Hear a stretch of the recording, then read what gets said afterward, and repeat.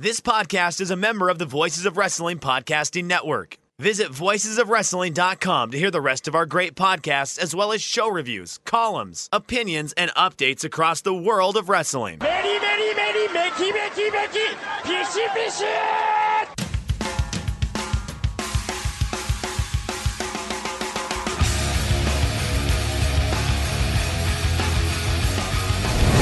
And then Shibata comes back with Chapin fucking. That's a tremendous conversation. I live a horrible existence, so... Alright, AAA. Very hard on yourself just for never being on a boat. I mean... Well, why don't I know anybody who owns a boat?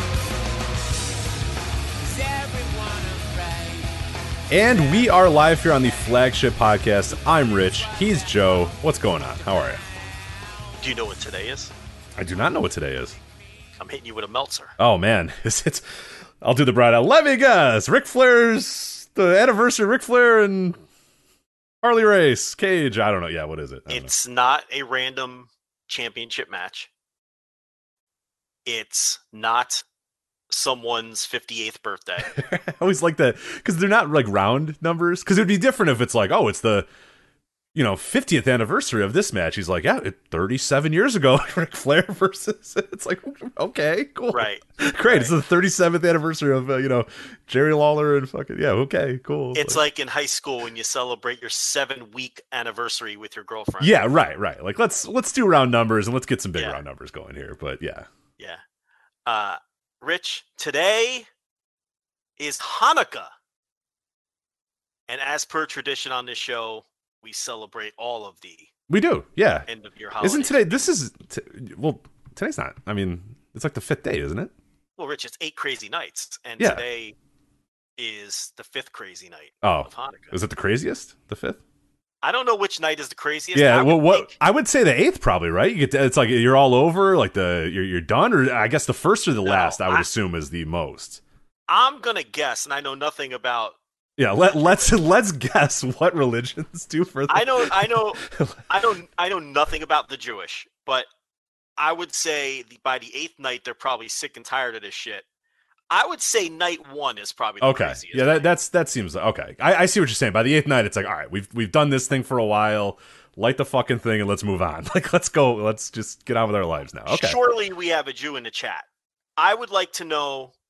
Yeah, what night is what night do you guys traditionally, quote unquote, get down, as the kids would say? Joe? What is the craziest of the 8 crazy nights? And I also want to know this information. Like, it's 8 night. It's like a gift every night, right? That's the gimmick? Correct.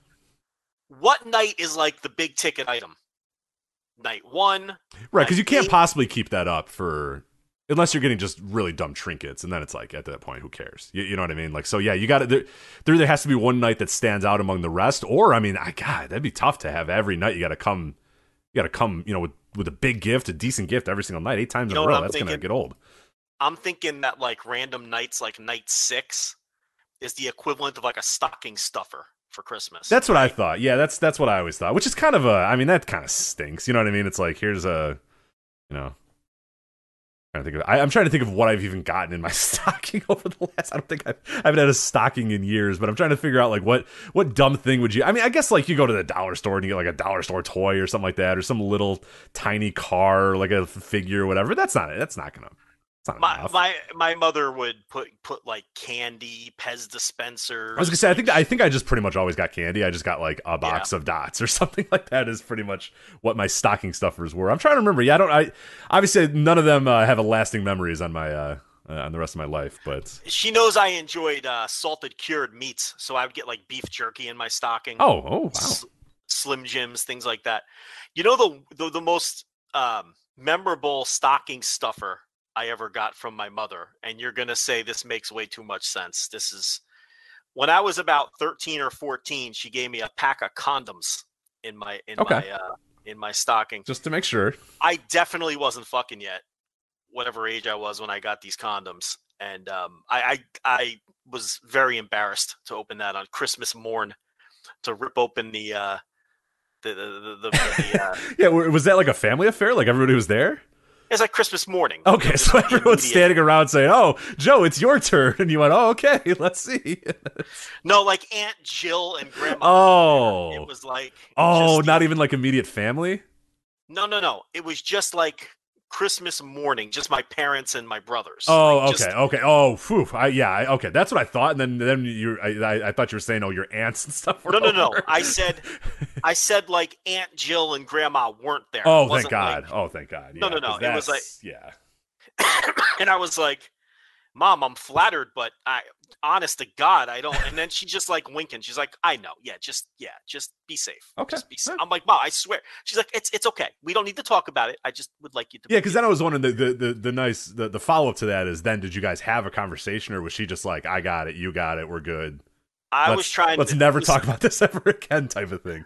I was trying to explain to her that I was saving myself for marriage, and she just kept on going on and on about, listen, we don't need to talk about it. Just in case you need it, it's there. You have it now. And my brothers were fairly young. They don't even know what a condom is. So this was just the worst. That is the one gift that stands out the most to me that I got as, when I was stocking stuffer. Yeah. That's Yeah. Did you use them as, I guess, what the... I don't believe I did. Like I said, I wasn't fucking yet. I was probably like 13 or 14. I think she thought like I was old enough to start banging, but I wasn't banging yet when I got those condoms. No. Yeah, 13. That's tough. Yeah, that's a little young, right? Yeah, you got to be like a real I had a few friends that were, and I was just like, damn, all right. Like, yeah, I think it's where you are on the chain or where you are in like puberty or whatever. Because when I was 13, I was just like, that sounds gross. No, I'm good. It would have been really gross for me to have fucked at 13. Right. I was like, no, that sounds disgusting. I'm not going to do that because girls are icky. So I'm going to just continue playing N64. Yeah. Thinking where I was mentally at 13, it just would have been. Yeah, nobody at 13 needs to be doing that. Yeah, but I don't think I ever used them. I don't know what the hell I did with them, but I sure remember opening them. But we getting anything in chat room? What's the big ticket item? So Joel Abraham jumps in the chat room, okay. Co-host of the Super J-Cast here on the Voices of Wrestling Podcast Network, says Hanukkah presents are a bit like booking a good wrestling card, which I agree. Yeah, I agree. I would do it that way. Oh, I see. Oh, so he's not really giving. I don't know if he's giving us insights there. He's just saying it's. Well, you want to be strategic, is what he's saying, though. Okay, maybe load it up. Maybe a good present day one. Ease into things. By day four, things might get a little, Yeah, you got to bring down the crowd a little. Yeah, you might get some peanut M&Ms on day 4 or day 5, and then maybe like an exciting gift right out of the gate, like you want to do a hot opener, right? And then you slow build back to the main event. So I think he's saying the big ticket item would be day 8, right? Mm-hmm. You want to do the main event on day 8, I guess is what he's saying. Yeah, so I, curious about that. But we're currently, I believe, in night 5 because I talked about this behind a paywall on the Thursday TV reviews, and I asked what day it was, and someone popped into the comments and said we're on the 5th crazy night. Yeah, so, let me confirm that to make sure. But these are like the dog days of Hanukkah right now, right? Yeah, we're starting to get a little. Yeah, it's. Yeah. So. Okay, so I'm looking at here. This is the Hanukkah 8 Days of Hanukkah calendar to let you know what you're supposed to do. So, you ready for this, Joe? Yeah. Okay, so Sunday, November 28th, it kicks off. Tonight is the first night of Hanukkah. After nightfall, recite blessings 1, 2, and 3. I don't want to recite blessings. Joe, wait a minute, because I don't think you're going to. I do not think Joe will be converting to Judaism anytime if you do not want to recite blessings. Because just wait for this. There's a lot of blessings to be recited. Oh, there are blessings to be recited because you kindle one light of the menorah on night 1, obviously. Okay. Right. Monday, November 29th. Tonight is the second night of Hanukkah. Recite blessings 1 and 2. Again, apparently. Wait, I see where this is going. So by night 6, I'm reciting 6 blessings? As far as this calendar, it seems like 1 and 2 really get recited a lot. Because night 2, night 3, night 4, and night 5 all have you lighting one light, obviously, the menorah, or lighting all 5 or whatever it is, and then reciting blessings 1 and 2. Kota menorah of Dragon Yes, Gate. Yes, exactly. Yeah. Sixth night, which is tomorrow, you're supposed to light the menorah before lighting these other candles. 18 minutes before sunset, you're supposed to light these other candles. They give you a time graph here, and then you recite blessings 1 and 2 again. All these blessings, I can't take it. I guess another question would be again: do you recite? Are are these day 7 blessings 1 and 2, or are you reciting the same blessings by the 7th? Because then your theory of like things are getting real long in the tooth by day 8. Well, like day 7, it's like fuck off. Like I'm done with blessings 1 and 2, and I'm done with this candle. I'm done with it all. Like I got dumb gifts. Give me the good gift, and let's get done with this thing. Here's what I'm thinking. I don't know about your house. In my house, there's nothing religious about Christmas. Like we've eliminated the religious aspect of it. We are very. It's just a festive time. Exactly. And like people always say like, oh, you don't follow religion. Why do you follow Christmas? I'm like, it doesn't matter anymore. Like because how many? It's fun. Yeah, it's like nobody. No, I mean it's fine. It's completely. Let's be honest. It's completely devoid of all the religious. It is almost. Now listen, if you're into the religious aspect, yeah, and that's I said like if you are, you deal with it. But like you have to understand that in America, it's almost as non secular of a day as like 4th of July at this point. You know what I mean? It's just like. It's for a large percentage of Americans, it has nothing to do with the birth of Jesus or anything like that. It is strictly a fun, festive, get together, exchange gifts, all that sort of stuff. Well beyond really the quote unquote reason for the season or whatever the weird term would be of the year. I think keep Christ in Christmas, the reason for the season, whatever bumper sticker you're going to see that someone's going to try to shame you for enjoying. So. Well, I think my wife has a token nativity. What do you call it? The nativity. Yeah, the nativity scene. Yeah. With the action figures, you got the. I don't think they're called action figures. The wise. Yeah, go on. Oh, you're chunking up over there. That's all right. Well. Oh no.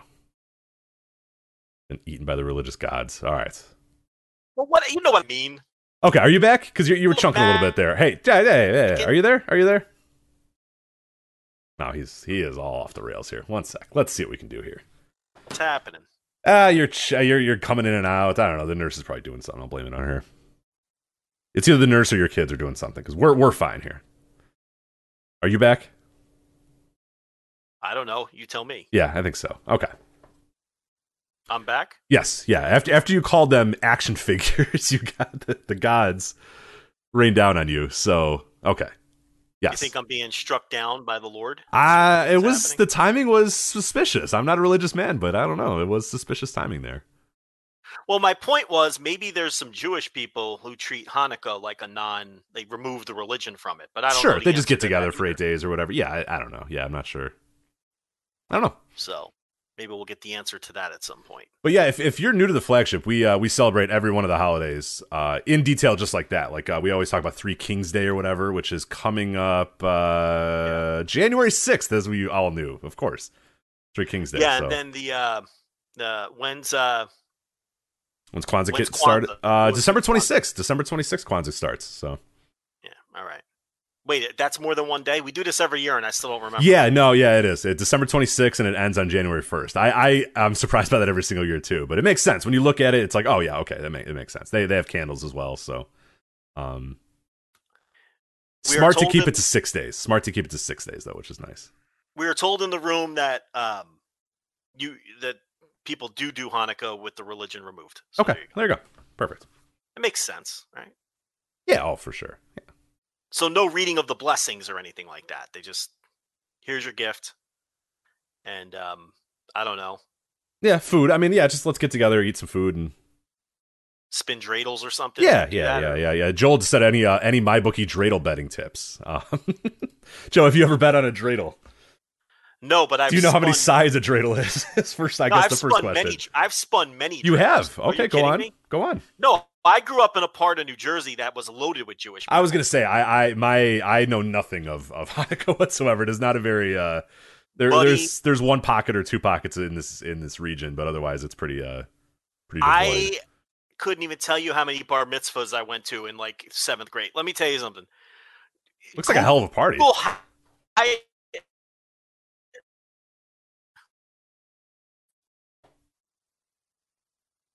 Joe, your internet today. Google Highland Park. I'm telling you, yeah, Jewish friends. So, are you back? We missed the entire story, whatever the story was. I couldn't tell you whether or not I'm back. Only you know whether I'm back. You are back. Yes. You missed everything I said. You said, let me tell you, and then you said, that's what it's like to have Jewish friends. We don't know what the difference. We don't know anything. All I said was I grew up around many Jewish friends. Google Highland Park, New Jersey, which was one town over from where I grew up. Look up the demographics. I went to many bar mitzvahs as a youth.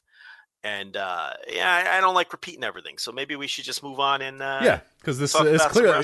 I'll be honest. When we talk about wrestling or condoms, like nothing gets broken up. I mean, it's perfect audio quality. It's fantastic. We start talking religion. You've been off the. So I don't know. Just in case, maybe let's move on to something else. So that is what we'll do. So you know what I'm gonna do. What are you gonna do? You're going to set up the topic. I'm going to leave the room and come back because that usually works. It usually does the trick. Okay. You're going to, well, so I have just sent a text to people in my house as well. So it might be related to me first. So you can give it a try, but. I'm going to leave the room. You're going to set a topic. I'm out of here. Well, I will set the topic. Anyway, we'll start. We have plenty to get to tonight on the Voices Wrestling, the flagship. Nakajima versus Kenoh. We're going to talk about that. Noah the Best. We're going to break down that card, talk about the big time main event, Nakajima and Kenoh. NXT 2.0 War Games. We're going to talk about that. Yes, it's a takeover. It's a takeover this weekend. You didn't know that. Nobody knew that. But it indeed is a takeover this weekend. So we'll talk about NXT 2.0 War Games and the complete continued inspiration to just destroy everything that Hunter set for NXT by not calling this a takeover, but calling it War Games and making it a takeover, but not really a takeover. We're also going to talk about Rev Pro's Uprising. Joe and I watched the entire show. We're going to break that down in excruciating detail. And we have some takes about that night as well. Rev Pro Uprising 2021. We have NWA Hard Times 2. Yes, there is an NWA pay-per-view this weekend. And God damn it, there's like 27 matches. I can't believe this show exists. Why is this show happening? Who is watching the show? But Joe has worked much too hard here and has watched every episode of NWA Power leading up to Hard Times 2, so he'll be able to give us an extensive preview of what's going to happen at Hard Times 2. And then we'll also talk about Dragon Gate, Fantastic Gate, crazy ending to their main event match, a mass versus match tag match. We'll talk about that, and then also Triple Mania. There's a Triple Mania show this weekend as well that is going to be on Fight for English audiences as well. It will feature Matt Stryker on commentary, so you've been warned. But we are going to talk a little bit about that because there's some fun stuff on that show and some newsworthy stuff on that show. But we're going to start here with AEW. Two things on AEW. The first thing, obviously, we've been talking about this. We've been following it and kind of, covering this as it's getting closer and closer. But WWE versus AEW in Long Island. So two shows in close proximity at the brand new arena in Long Island, the UBS Arena in Long Island. WWE Raw was there this week. They sold 5,887 tickets of the 6,706 that they had available. That's 88% of their tickets sold. AEW Dynamite is there next week. And they so far have sold 8,782 tickets of the 11,641 that they put up for sale. So WWE has beaten them in overall percentage of, okay, we're only going to put 6,700 tickets on sale. They sold 88% of those. AEW, they have put up 11,000 of those tickets for sale, but have only sold 75% right now. But you look at that, 8,782, AEW Dynamite looking to far out, exceed what Raw sold in that same arena, but obviously with a bigger setup and whatnot. And now the next question would be, does Dynamite, do they get a little bit closer? Do they sell a little bit more than just the 75%, or do they stay hovering around that mark? Joe, are you with us? I think I'm here. There you go. You sound good. Sound crystal clear. See? Always does the trick. Yeah. Actually, I think this is going to be a nightmare because we'll see how it goes. You got a lot of people watching stuff in the house? No, I have nobody watching anything in the house. I went around the house and turned off all the devices on them. But what I have going on here is, I don't know. It keeps nothing anybody wants to hear. Let's just hope for the best. Okay. We'll stay positive. No. The thing about the AEW tickets in that building is they keep adding more seats because they keep selling seats. So they didn't have 11,641 seats available at the start. They just keep opening more up. They're going to be well over 9,000 minimum by the time the show happens on Wednesday. So they've got an outside shot of hitting 10,000. So, we've talked about this before. New York is an AEW town now. It just is. We've got ample evidence to point to that. I mean, what Raw did last week was just downright pathetic with the 5,800 tickets. and that's after emptying everything but the kitchen sink. I mean, Roman, and they only had half the build. They only opened up half the building. Yeah. They only had 6,700 tickets on sale.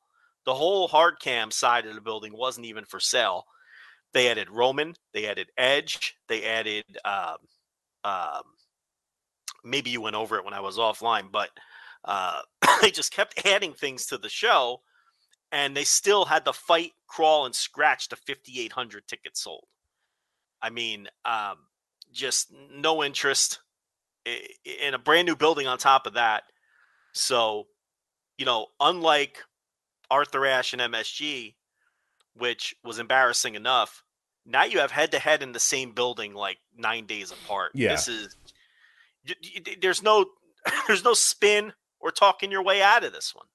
This is just an ass kicking. And it shows where the interest is. Yeah, and some people will, and I've seen a lot of feedback to that and saying, okay, well, look at, they're selling this in San Francisco, or they're doing this in this town and this in this town. And I get it. Yeah, there are towns where WWE is still selling very, very well, and that's fine. That's good. Like that's not, we're not saying that, oh, WWE is absolutely destroyed. I mean, they're not selling tickets anymore, yada yada. We're not saying that at all, and I don't think anybody's saying that. What we're doing though is looking at a case by case. In the same arena in a very short amount of time in what used to be WWE's hub. New York, New Jersey, Long Island. I mean, that is where it's WWF for God's sakes. Like MSG, like this is their part. And not only that, there is that part where hey, this used to be their home, this used to be their hub, and they're getting beaten in their city, in their own building, and in their own, in these areas where they used to dominate. They were built on the backs of these areas, and they're getting dominated in these areas. More than anything, though, and for people that are astute at following the wrestling business, and people that read the Wrestling Observer, that have followed this stuff, that know the history of wrestling, knows that Dave will always say that, and people that have followed wrestling history have always said, look at New York. And this is true of larger pop culture in a lot of times as well. Not just wrestling. This does apply to a bunch of other stuff as well. But a lot of people say, look to New York. When New York is starting to get into something and start going to live events of some stuff, or the ratings are going up in New York or anything like that, it's usually not far after that the rest of the country starts kind of following or starts kind of following that exact same lead that New York has. So it's significant from that standpoint too, that the quote unquote media capital of the United States is largely siding with AEW. And New York is an important building because a lot of the executives are there, a lot of the big television networks are there and stuff. So the optics of AEW coming to that area, selling out big buildings, selling out Arthur Ashe, doing big business in those areas. I mean that's significant beyond just a comparison straight up to WWE. That's one aspect of it, but there's a much larger business and optics aspect of that as well. And it's fucking New York, man. WWE should dominate New York forever. Should be no excuse. WWE should never, ever be losing in the New York, New Jersey, Long Island, whatever. They just shouldn't. There's just no reason for them to be losing in this area, and they are, and that says a lot, I think. No, Dynamite has sold more tickets than Raw had on sale. Yeah, I mean, it's just and I've heard, well, WWE they've been running New York a lot lately. So has AEW. So has AEW. Right, AEW's been running the New York, New Jersey area just as much as Chicago. WWE Yeah, yeah. It's them in Chicago. They feel like they're in New York or Chicago like every other week. So yeah. Yeah. So I mean, that's no excuse. It's just and the thing about it is, and something else a lot of people don't want to admit, the WWE TV is trash. It's bad. A lot of people think it really stinks. Yeah, the hardcores like it, and they'll always like it. But that has a lot to do with this, too. I mean, you're going to get a great show more often than not when you go to Dynamite. You're not so sure you're going to get a great show when you go to Raw or SmackDown. It's much more of a gamble. I had that exact same conversation with my friend. So we went to Dynamite last week. My friend Dan, who's gone to a bunch of different Dynamite, he's gone to a bunch of Raw tapings. He's gone to a bunch of pay-per-views and stuff with me and whatnot. And we were leaving that building, and he said, hey, there was a couple years ago, I forget what it was the episode. Remember the episode of Raw where they faked that CM Punk was coming back and then Paul Heyman came out to his music? Yeah. That one. So, okay. That was the last Raw I ever went to. Because when that was done, him and I were walking out of the building and we just said, we're never going to a Raw ever again. Because it's a horrible experience to be there for 3 hours. It's awful. It sucks. The commercial breaks are long. The matches aren't that fun. And that show had some stuff on it. It's excruciating long. It just never fucking ends. And it's just a lot of downtime. And TV tapings stink. and we're leaving Dynamite, and he says, man, I'm really glad I went because like I thought I was done with TV tapings forever, but I guess I'm back in because the next time Dynamite comes, I want to be there because that was a hell of a lot of fun.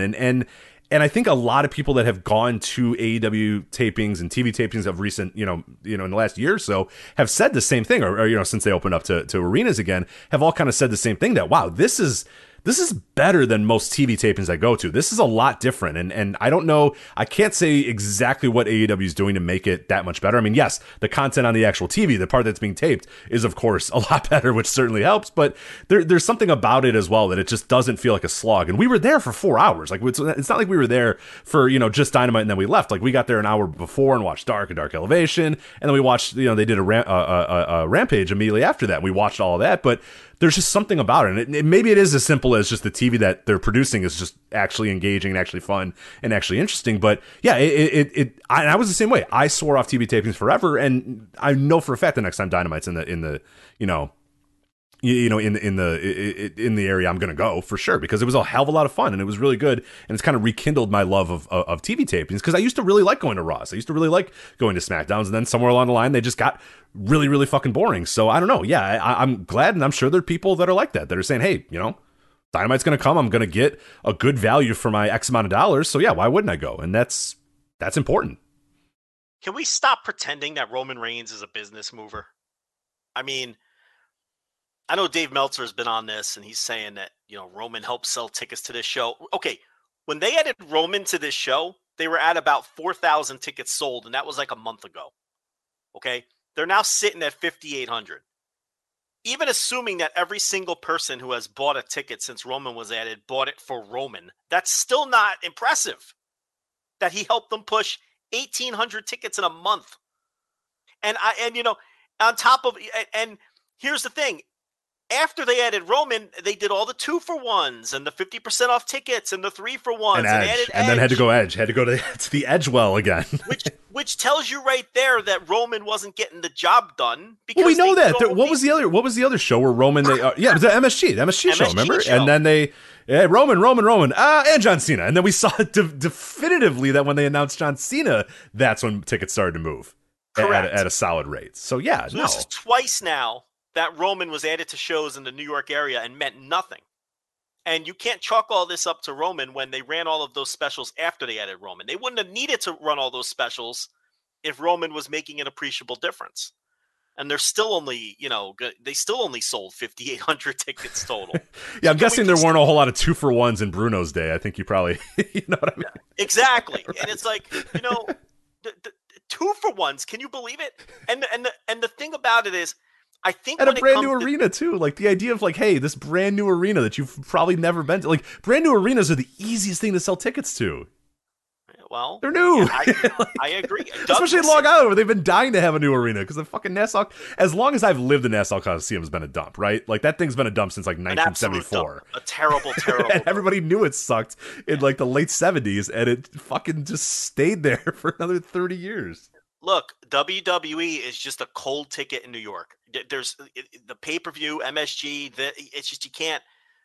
It's a cold ticket in New York. There's no way to spin it. And AEW right now is a hot ticket in New York, and it wasn't just the first time. It's every time they go now, we see the same results. So, you know, and I think when it comes to Meltzer with Roman Reigns, I think Meltzer sort of. What's the way I want to put this? I think he overcompensates with his Roman takes ever since the cancer debacle. I think it really, even though he wasn't wrong about anything he said about Roman's cancer, like, and people got on him and they were totally out of line for getting on him because everything he reported was correct. He said the form of leukemia Roman had, and that turned out to be the exact form of leukemia Roman had. He said Roman was on the oral chemo, and Roman was in fact on the oral chemo. But these people still claim that Meltzer was some kind of cancer denier, and they got all over his case. And I think that has stuck with him, and I think it bothers him, and I think he's in some way overcompensating for that by saying that now look, there's no question that Roman is their hardest push star, and he probably is their biggest star, I guess. Oh, no doubt. I mean, he has to be. I mean, Jesus, he's run. I mean, regular. I'd say probably Brock has a little bit more cachet still, but like Roman's their biggest star. Right. Like, I don't know if you can't really count the Cena's, Brocks, Rocks. You can't count those guys right now because they come and go. And in terms of guys that are there every single day, guys and girls that are there every single day, Roman is unquestionably the top dude. Not even close the top guy. But because, fuck, he beats everybody every time. He hasn't lost in years. You know, he just destroys everybody. He's their hardest push star. He's their biggest star. And I really believe, he's popular in the buildings. There's no question about that. Yeah. Oh, for sure. Okay, so I'm not saying the guy's a non-entity, but what I'm saying is he's not some kind of ticket mover, and he's not some kind of ratings mover. I mean, I did that study myself, and anytime SmackDown spiked up during the early days of the head of the table storyline, it's when Sasha Banks was on the show. It even surprised me to find that information. Now, that was months ago. I don't know how it's been since I wrote that article, but I can only speak for what I researched. But I mean, we keep having this evidence where they add this guy to shows and he doesn't mean anything. He means nothing. And that runs completely counter to sort of the narrative that's out there that Roman is on this amazingly hot run. It just isn't true.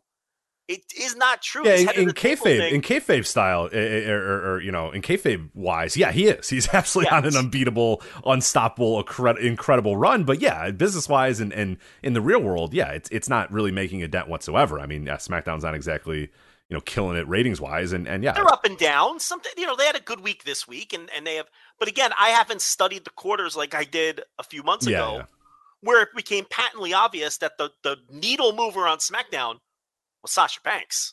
It wasn't Roman Reigns. It was amazing how the show would ebb and flow. Sasha would come on the show and she would pop the biggest quarter hour. The show would do its biggest numbers. And then she wouldn't be on for 2 weeks and it would slowly decline. While built around who? Roman Reigns. The show's been built around Roman Reigns since he came back at the end of the pandemic. Well, not the end of the pandemic, the end of the summer, SummerSlam when he came back in 2000 or whatever it was. And I don't know if those trends still hold since I wrote that article, but we know that he doesn't help move tickets. The only person that has been a definitive, clear needle mover in terms of tickets was John Cena when they put him on all those house shows, and those house shows did great. They added them to MSG, and then they were finally able to sell some tickets to the MSG show after they added Cena. And this is twice now they've added Roman to shows to try to spike things, and it doesn't work, and they end up doing 2-for-1s. It's an AEW. They run these buildings in New York, and they run it. You know who a needle? You know what moving a needle is? I'm going to tell you what moving a needle is. Not even being announced for a show, and just having it be a rumor that you're going to show up. And selling out a giant basketball arena. Yeah. When has Roman Reigns done that? I mean, that's moving needles. Okay, Rich, we have the quarter hours for Dynamite. Breaking news. You ready? Oh yeah, go ahead. Dynamite did not do a good number this week. I buried that number on the TV. Yeah, it was at 800. It was 0.31 in the 800s total, right? Yeah, they did. It was 428,000 in the 18 to 49, 896 total, but a 0.31. Not good. But here's the quarters, and this is where it tells you the story. Speaking of legitimate needle movers, okay, show opens at 812,000 viewers. Second quarter hour, which is the beginning of the CM Punk match, it shoots up to 855,000 viewers. And then quarter hour 3, which is the end of the CM Punk match, it shoots up to the 2-hour high of 896,000 viewers. Also, the end of the Punk match, quarter hour 3, was the high in the 18 to 49, the high watermark there with 428,000 viewers. And also, it should be noted that this week, the end of the Punk match, quarter hour 3, high watermark in total viewers and demo, quarter hour 3 usually loses viewers. So he did it in a quarter hour where normally the show loses viewers, which is even all the more impressive. Yeah. Every single show CM Punk has been on, Rampage or Dynamite, he has spiked the quarter hour because I look at this stuff every week and I talk about it behind the paywall. I mean, that's a needle mover. I mean, the guy drew 1.4 million viewers at 10 p.m. on a Friday. That show's doing like 500,000 viewers. Yeah, I agree. Sounds like a Wrestling Observer Hall of Famer to me. So that's moving a needle. That's moving a needle. Not being added to a show because it's not selling tickets, and then you have to do 2-for-1s because adding you meant nothing. So I think a lot of people conflate enjoying the Roman Reigns storyline and him beating everybody because he's getting a huge push to this being some kind of hot run. This isn't a hot run. How'd the pay-per-view do? Not great. You know, so it's like, how did Punk's pay-per-view? Punk comes to AEW and they do, I don't know how this turned into Punk versus Roman. This is not on the run sheet. Punk shows up in AEW and they do their 2 biggest pay-per-view buys in the history of the company. The first one, okay, that's a layup. It's his first match. But then the second one was the second most purchased pay-per-view in company history. So it's like, the only reason I'm bringing up Punk and comparing him to Roman is people talk about this guy, and it's because of him. He tweeted out that he's a legitimate needle mover or whatever. But it's like, there's someone you can compare him to right now who does move the needle. Right. We see it. It's not like it's because people will say, well, in today's wrestling world, and yeah, it's hard to tell. And no, like the other side is doing it. There's a guy on the other side doing it. Like oh, you know, consumer metrics are so hard, and it's, you know, we're in a post-star world. No, we're not. We're not. Like, there's a star on the other show. There's many stars on the other show. You don't have stars. Like, Punk once again spikes the numbers. Also, the rest of the show then declined a bit, and it should be noted that the main event, quarter hour 8, rose from 857,000 viewers to 889 for quarter hour 8, and the 18 to 49 went up as well. So credit to Cody and Andrade as well. So the 2 big draws on Dynamite last night were the Punk match and the main event. So there you go. Quarter hours are out. So we got an update. We got a Hanukkah update. Are you ready? I'm ready for a Hanukkah update, yeah. Yeah, Jeffrey TKD2 says, as a Jew, night 1 is the craziest, which that's fine. We all kind of assume that. That's fine. Joe, this one's a shocker. Night 7 is the best presence. Really? Yeah, that's a shocker. So, man, I don't know. Yeah, is that a thing? Like, is like an MSG main event or a Saturday Night's main event where they, you know, get you nights? Because then by night 8 you're kind of bored again, already. I don't know. That's. I would have thought you'd get crazy at the beginning and then end with the big present, and then everyone's off to the races. But yeah, night 7, according to Jeffrey here, is the best present. He says Hanukkah is like a mystery vortex card. Now, see, Joel Abraham disagrees. He says you have to build it like a classic wrestling card. So maybe it varies by family. You know. Some people get condoms in their stocking, and other people do not. Right, I assume. Maybe in Jeffrey's family, they do big night 7 just because, you know, night 8 might get, you know, cut off by TV time, or, you know, TV time remaining, or people might not show up or whatever. Yeah, it's. I wonder if the randomness of the calendar affects it. Like if night 8 lands on a fucking Saturday. That's what I was going to wonder too. Yeah, because like this year, like night 7 is like on a Saturday or whatever. So it's like, oh, cool, perfect. Let's do that. You know, let's make that the big night or whatever. Whereas, yeah, if night 7's on a Tuesday, like, are you going to really blow it out for Tuesday? Like, right. Because you got work the next day. Yeah, yeah, I can't party that much. I can't have raucous Hanukkah parties on a Tuesday. Yeah. Anyway, so there you go. So thank you, Jeffrey, for updating us there. Anybody in the Noto chat room is, of course, allowed to say that Jeffrey's wrong and that, in fact, another day is the day of the night better present. So we'll read it and be very happy about it. So we like arguing. You know, we like dissension among the no-dopes. That's always kind of fun, too, when the no-dopes start arguing with each other about stuff. So, yeah. All right, let's talk real quickly. You hear that horrible noise in the background? Yeah, what is that? That is an Instant Pot getting released. Sounded like you were being attacked by a snake or something. A locust. It's locusts. Yeah. Speaking with the religious motifs, yeah, it's a one of locusts. That should be done in a moment here, but anyway, Big Swole announced on Twitter Monday that her and AEW have decided to not renew her contract. She says, quote, over the past few months, my life has taken on a mantra: grow, learn, and change.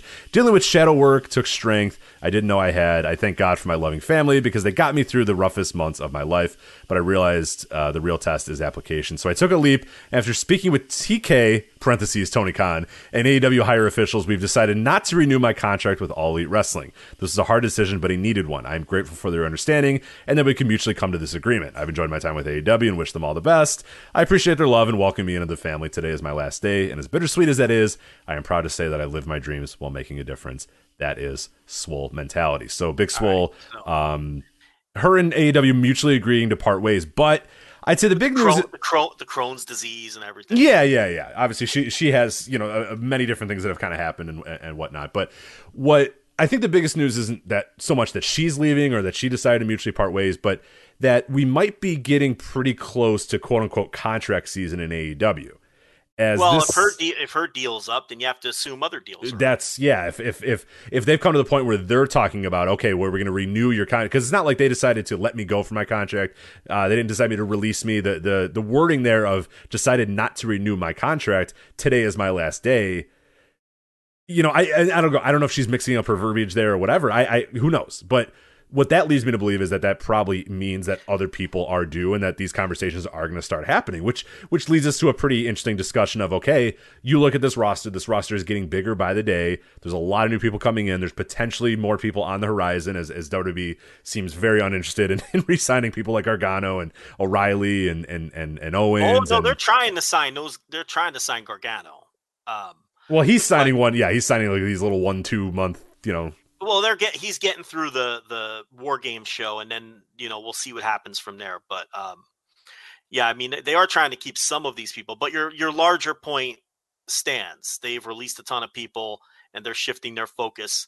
So look, AEW has signed Tony Nese and Bobby Fish and Jay Lethal and Ruby Soho and Lee Moriarty and Daniel Garcia all in recent times, and that's kind of your larger point here, that there's even more people out there available to sign.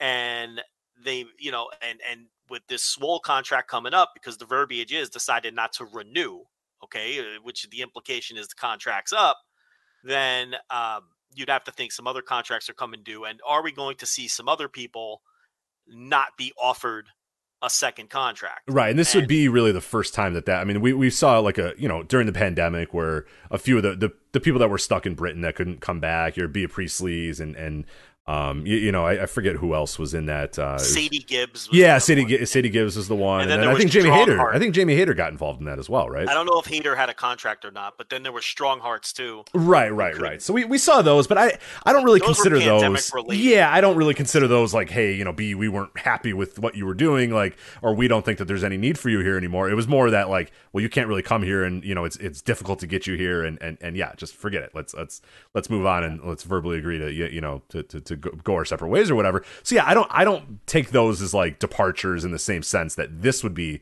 where if more people other than Swole are mutually agree, or AEW says, hey, we're not going to renew your contract, or those people say, hey, I don't want to renew with you, this would seemingly be the first time that we've had true, okay, people are leaving this company for the first time, or they're moving on, or they're seeking out other opportunities.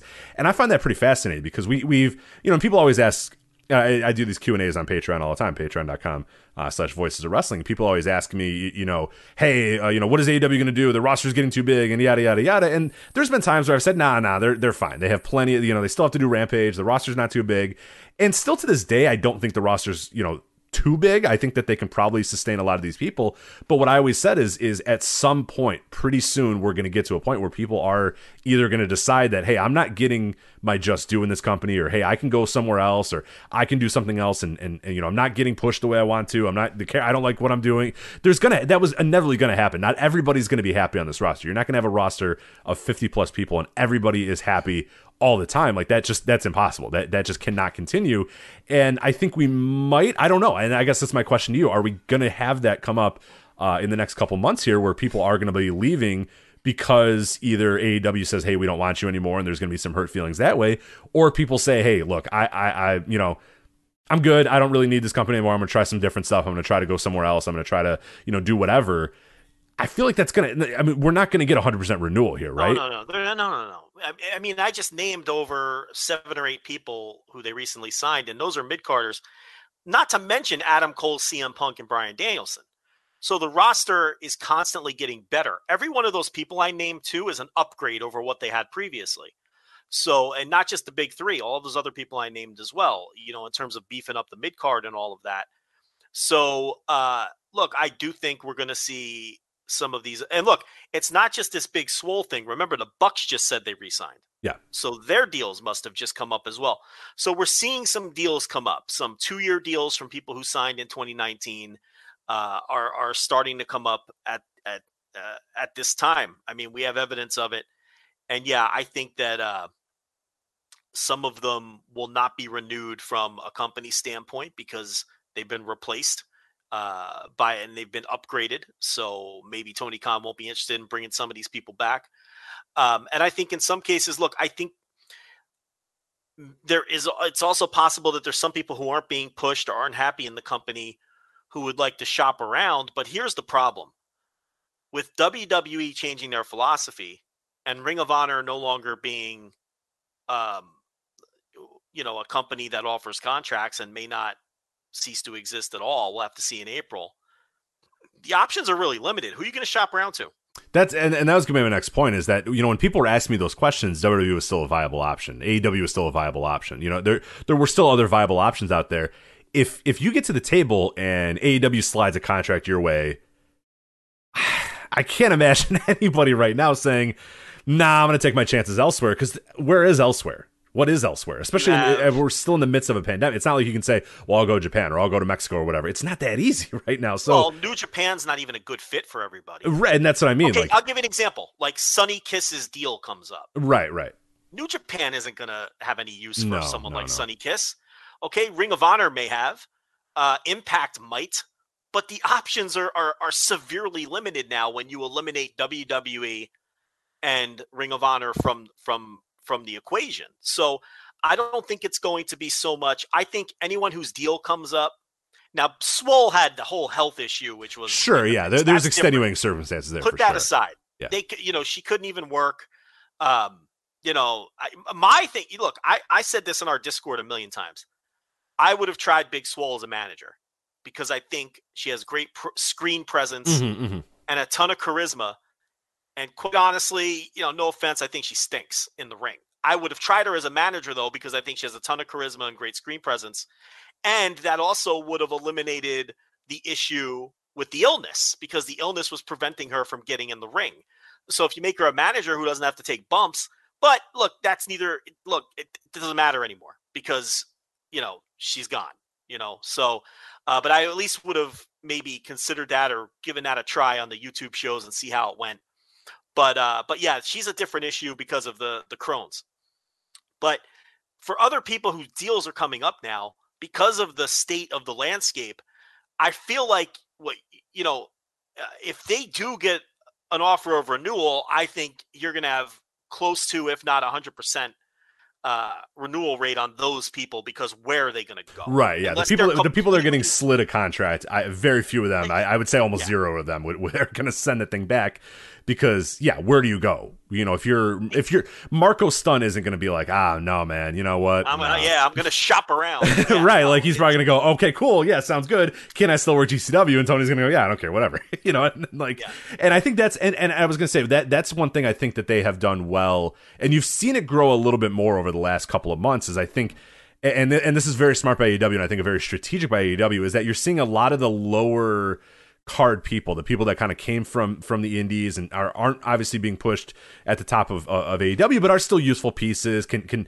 fill out a roster spot here and there, can wrestle on dark and do that sort of stuff. It seems like more and more of them are being allowed to do indies, to go to indies, to go to Beyond, to go to GCW, to go to wherever. And I think that's smart, because you want to make these people, you don't want to feel like, hey, you're under our control. And then they say, okay, well, what do you have for me? And they go, well, we don't really have anything for you. And it's like, okay, well, that's the WWE style thing. That's the thing that breeds discontent, is the people that, walk to, get to the arena and put their bags down and then look at this run sheet and they're not on it again for, the 8th straight month. They're not on the show. And it's like, what am I doing here? Why am I coming? I mean, there's some people who could make that argument in AEW if that, because they're not being used on Dynamite or Rampage. There's a lot of people that are almost exclusively used on the YouTube shows. Oh, like no, for sure. Joey Janela is a good example. Well, and I said, but what I think, though, is smart that AEW is doing is a lot of those people, the people that you can definitely tell are almost exclusively on Dark and Dark Elevation or whatever, are given the option to work a lot of indies as well, which they're probably, I mean, that's a good option to have. So that if AEW does come into the table and give you that contract and you say, well, hey, can I still work X, Y, and Z? And they say, yeah, sure. You'd be silly to turn that contract down then, even if you're not happy with how you're being used in AEW, because you can leave AEW and then go work X, Y, and Z anyway. But like, why would you do that if AEW is going to let you work X, Y, and Z? But then when they need you for something, you have that backbone of that contract and they have you, there as well. I think that's the best of both worlds to me, and that's a perfect way to set up your wrestling company is a lot of these people to do other stuff. Truly allow them to be independent contractors if they have good opportunities, but then let them know that, hey, when we need you, we got first, right of refusal. And I think that's an easy way to do it, and that's something that no other wrestling company really has had any major wrestling company, I should say, has kind of had the structure to do that, to say, hey, yeah, you can work wherever you want or wherever you want within reason. But yeah, when we need you, we need you. Well, the big thing here is Khan sees what WWE is doing, and he flat out said he's going to honor contracts. And if you sign with him, you don't have to worry about being cut. And it's to his advantage, number one, to say that, because there's so much discontent with WWE and so much distrust, not only with people who have been cut, but people who are waiting around to get signed. If it comes down to making a decision between AEW or WWE, now you might have some of these wrestlers say, now hold on a second, I can go to this place where they might do what they did to Hit Row, and even if I get over and they call me up, they're just going to cut me because there's no rhyme or reason to any of this. Or I can go to this other place where at worst, I sign a 3-year deal and I know I'm going to be employed for 3 years. And even if it doesn't work out and I don't get pushed, I know my contract will be honored. I don't have to worry about it from that standpoint. So that's where Khan is smart, to not only say that publicly, but then not to do cuts, So, because there's a difference between cutting people and a contract running out. Yeah. A contract runs out as long as you have shown up to work when you've been asked to show up to work, and as long as they've paid you for the duration of that contract. When the contract runs out, everyone has fulfilled their commitments. And at that point, no one's the bad guy if you part ways at that point, because that's what a contract is, right? So it's very smart business to keep everyone under contract. Even if they are running red, and I don't have any reason to believe they are or they aren't. I don't know their books. I would still keep everyone under contract because it makes you appear like the good guy in this thing. Either way, just forget the human aspect of it. Even just from a cold business aspect, you come across looking so good in this because of the way the other company is treating people. If you just keep everyone under contract for the full duration of their deals. So I think that's smart. Yeah. And you have to remember, let's say they are running red and they're losing a little bit of money. That's fine because they know that a huge increase in their television rights is right around the corner. And this is a startup that hasn't even hit their 3rd year of existence, right? When they get that new TV deal, it's going to make up for any potential losses that they have. And I don't even know that they have losses. I know they're signing a shit ton of big ticket wrestlers like CM Punk and Bryan Danielson and Adam Cole who are not coming cheap. And I know that they've signed all of those people after Tony Khan told Forbes magazine that they are running in the black and they are making a profit. And then he said the thing about the video game, which they give everybody troll bait. Everybody's so obsessed with that. It gave everyone troll bait because they misunderstood what he was saying. Yeah. But the point here is he signed all of those huge names after that. So I don't know if they're still running in the black or not. But the point is, who cares? Because you've got that huge you got a huge TV. Assuming nothing stupid happens, because based on the new deal that the EPL signed and some other new deals that the bubble hasn't burst yet. We've been waiting for it to bust for 15 years, and it might bust next year. It might bust in 6 months. It might bust in 7 months. But as far as we know right now, it doesn't look like it's going to bust anytime soon. So and with the numbers that they're putting up on both of their shows, consistently being top I would bet I would definitely not bet on I would bet on them getting a substantial increase the next time they're getting a huge raise. Yeah. They're getting a huge raise. I'm not telling you they're going to get $500 million like WWE did, okay? But they're not getting $45 million again. So, you wait around for that, and if you do have any losses, you can cover those losses. So yeah, don't cut anyone unless it's for discipline or something. And look, when these contracts come due, you make decisions on whether you want to offer renewals. And quite honestly, with the improvements and the upgrades that they've made on the roster, I'm not going to sit here and go down the line and start naming people that I wouldn't. I mean, that's just, I don't know. That's even low for my standards. Yeah. But, I'm not interested in doing that either. And honestly, I kind of have people in my head. But I have people in my head that I would not resign. Oh, for sure. Oh, no. I definitely do as well. And you know, to be honest, it's not as big of a list as, because I kind of did that earlier too. I was thinking, okay, well, if I'm, you know, I'm a cold-hearted, you know, executive or whatever, and I'm looking at these people and go, okay, all these people are up for renewal. You know, who do I just say, hey, you know, we appreciate all you've done. It's not even cold. It's okay. Thank you for your service. The contract's up. We're done here. That's true. That's true. It's not the same as, hey, we signed you 4 months ago and now you're fired, so get the fuck out of here, type of thing, like WWE did with several people. I guess that's the case. Yeah, there's going to be hurt feelings no matter what. I think if there are people that don't get renewed, there's no doubt going to be hurt feelings. I mean, they're pro wrestlers, so there's going to be hurt feelings. There's going to be some subtweets. You know, that's going to happen at some point. Yeah. Oh, yeah. But here's the thing, Rich. You sign a second baseman on a 3-year deal. And then when your hot prospect is ready and that second baseman's contract is up, that's not cold. That's just business. No, I agree. It's wrestlers, though. I'm mostly saying that when I say cold, I don't mean that like I think it's cold, but I would assume that wrestler, especially if it's like 3 people that don't get renewed and everybody else does, like that's gonna hurt. You know what I mean? Like you're gonna know that shit. Like these aren't lifetime deals, though. I mean, you know.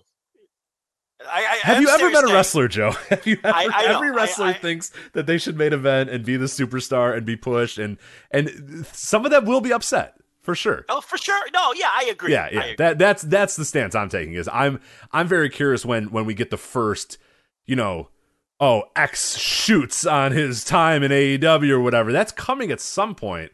It just seems like it's gonna be. I don't. You know what I mean? It feels like it's gonna be a long time for that, and it's hard to.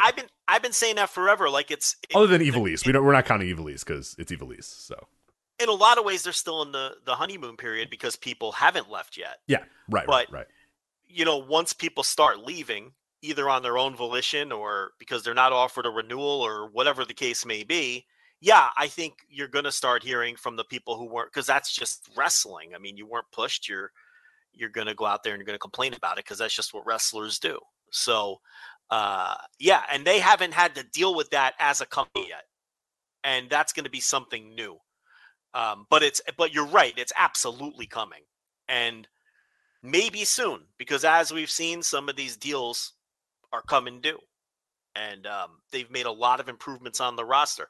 You know, Khan even said on one of his media calls when someone said, "You think you've maxed out the roster?" And I'm paraphrasing, but his whole thing was, "No, you're constantly trying to improve the roster. If I see someone who can improve my roster, I'm going to try to bring them in."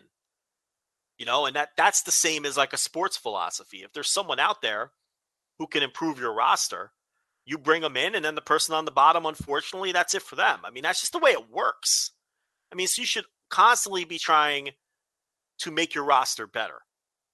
And if Lee Moriarty and Daniel Garcia and Bobby Fish and Tony Nese and Ruby Soho and Adam Cole and all these people make your roster better, then that's what you need to do. And then if people come available who are better than those people, you bring them in too. You never stop signing people. I don't know why these people have this idea that you like, that's it. The doors are closed. We're not looking for talent anymore. And okay, the thing is, and it feels like American wrestling fans have been just beaten so many times, and they're just so...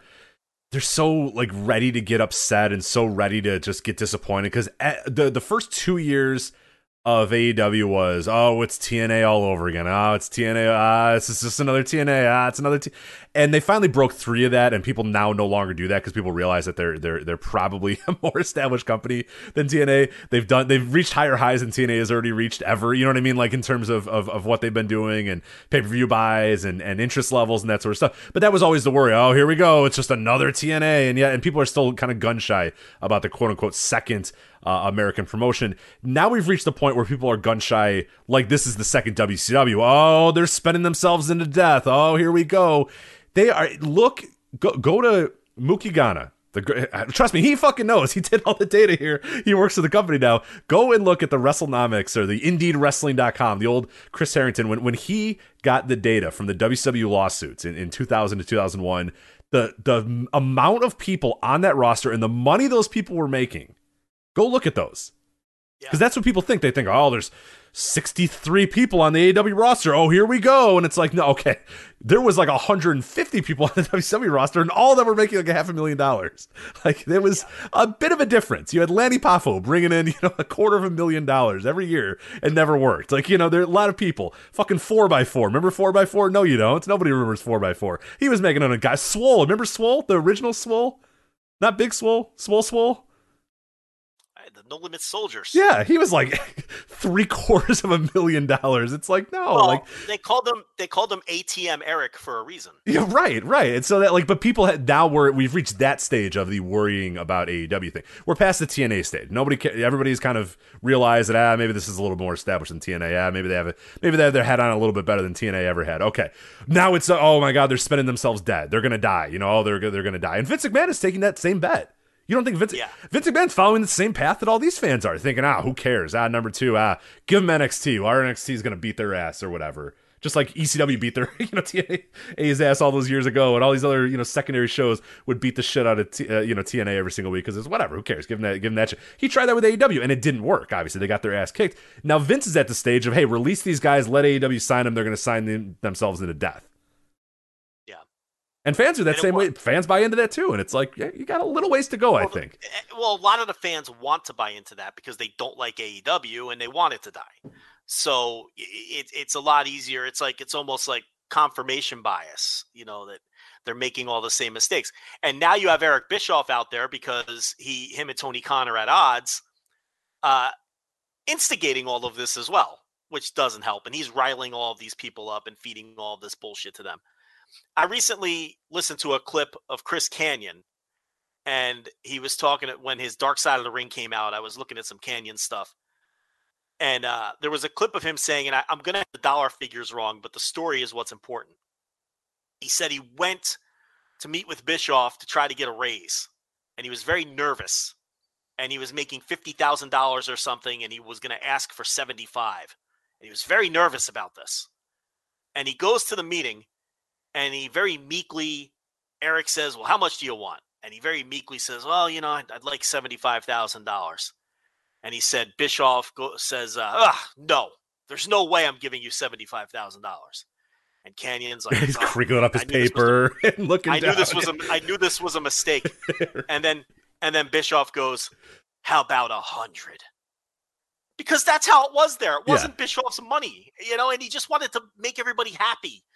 So the guy asked for 75. So Mortis, Mortis is taking out $100,000 a year, which is not bad. Now, if you're a good businessman, that 75 is going to make him happy. And if you were prepared to give him 100, you give him the 75. The 76. You know what, Chris? 76,000 for your artwork, or 80,000. Yeah. From your point of view, you're saving 25,000. Yeah. Because that's how negotiating works. Because you were prepared to offer him 100, but that's not what Bischoff would do. He would just give you what he was prepared to pay you anyway. And sometimes he more or less wanted you out of his office as quickly as he doesn't want to talk to Canyon. He wanted to be a people pleaser. Yeah. He just wanted, you know what I mean? And sometimes that's good business. But sometimes it's bad business when it's 4x4 and Canyon.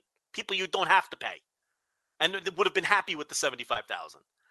So that speaks to your point where it's just that's how it was. I mean, they literally called the man ATM Eric. So we don't have any evidence that's the case in AEW. We know that he takes care of these people and pays them very well because he has to. It's a competitive environment. You got to pay him well.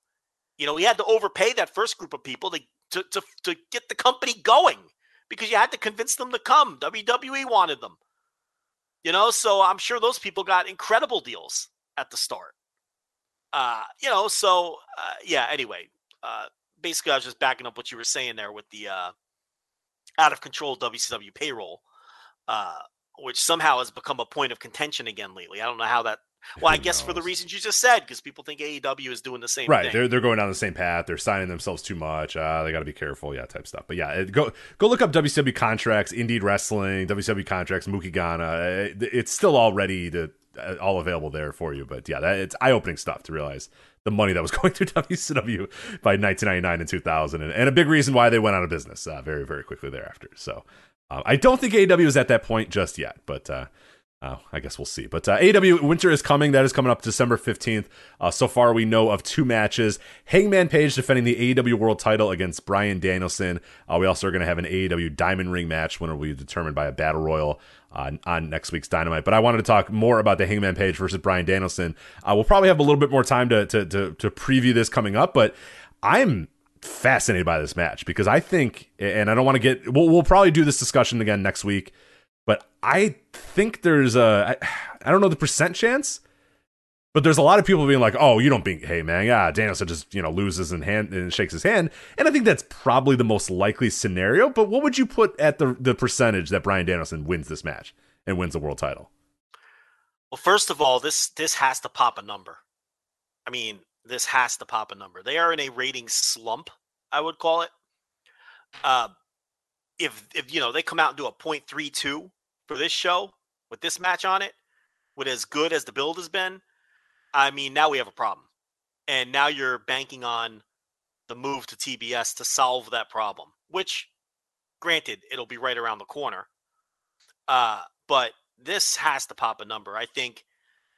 I don't think it's a referendum on Hangman Page. I'm not saying you got to get the title off of him if this doesn't do a number, but it's not encouraging if it doesn't do a number. This is a huge title defense against a huge star, and it has had a great build. Rich, this is 0.4 bust. I mean, do you agree with that?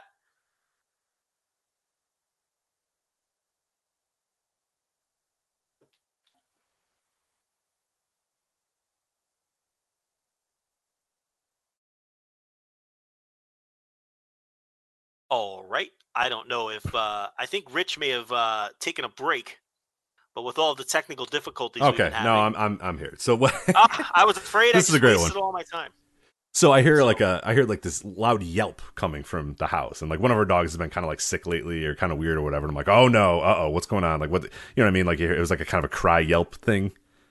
So yeah, I'm like, oh shit, I hope he's okay or whatever. I go into the other room, and the nurse is eating an ice cream sandwich, and he's screaming because he wants the ice cream sandwich. So thankfully, you resolved that big of a right. I walk in, and she goes, "What?" And I said, "He's screaming," and she says, "Yeah, he wants my ice cream." Oh my god, are you kidding? So anyway, hi, Joe. Unbelievable. ATM Eric, what are we talking about? What's going on? Well, no, we've been having technical difficulties here, so I assumed I got knocked offline again. I'm like about to disconnect from the show. That's fair. You're like, all right, guys, I'll be right back. I'm gonna go outside and unplug some wires. And you're dealing with ice cream sandwiches. It's unbelievable. It sounded worse than ice cream sandwiches. It's the nurse with a candle in the room and eating an ice cream sandwich. So yeah. Well, I'm not repeating your hot take. Yeah, all right. Well, something about Danielson. Yeah, Danielson. He's cool. No. Yeah. But the question I had for you was: this has to do a 0.4, correct?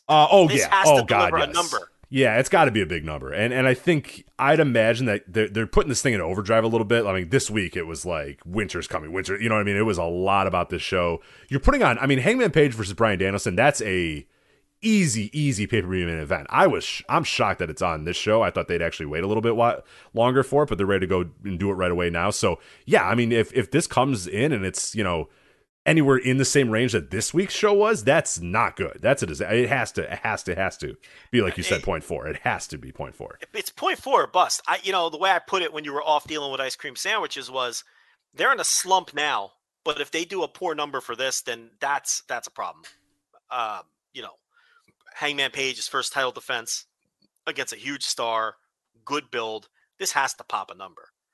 I'm not saying the company's going to fold. I'm not saying you have to take the title off Hangman Page if it doesn't do a number, but it's a bad trend. Yeah, a bad trend is happening, and they seem like they were kind of Teflon there for a while, ratings wise, and yeah, it ebbs and flows or whatever. But it's been pretty rough the last few weeks. They have not been good numbers whatsoever. So it's definitely a slump, and this match looks like a slump buster. I mean, it's a good time to do it.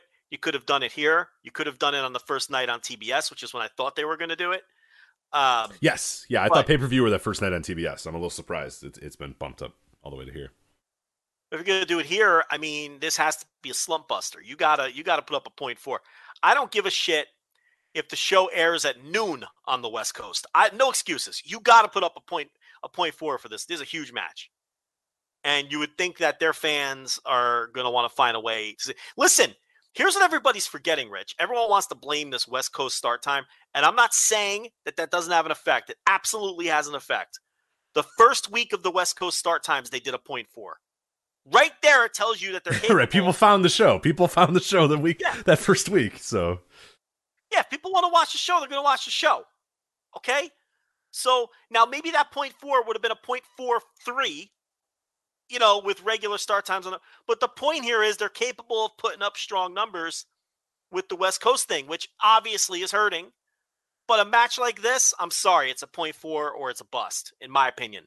The build has been good, but here's the thing. If people don't show up for the match, then the build wasn't good. right. That's going to tell us whether the build was good or not.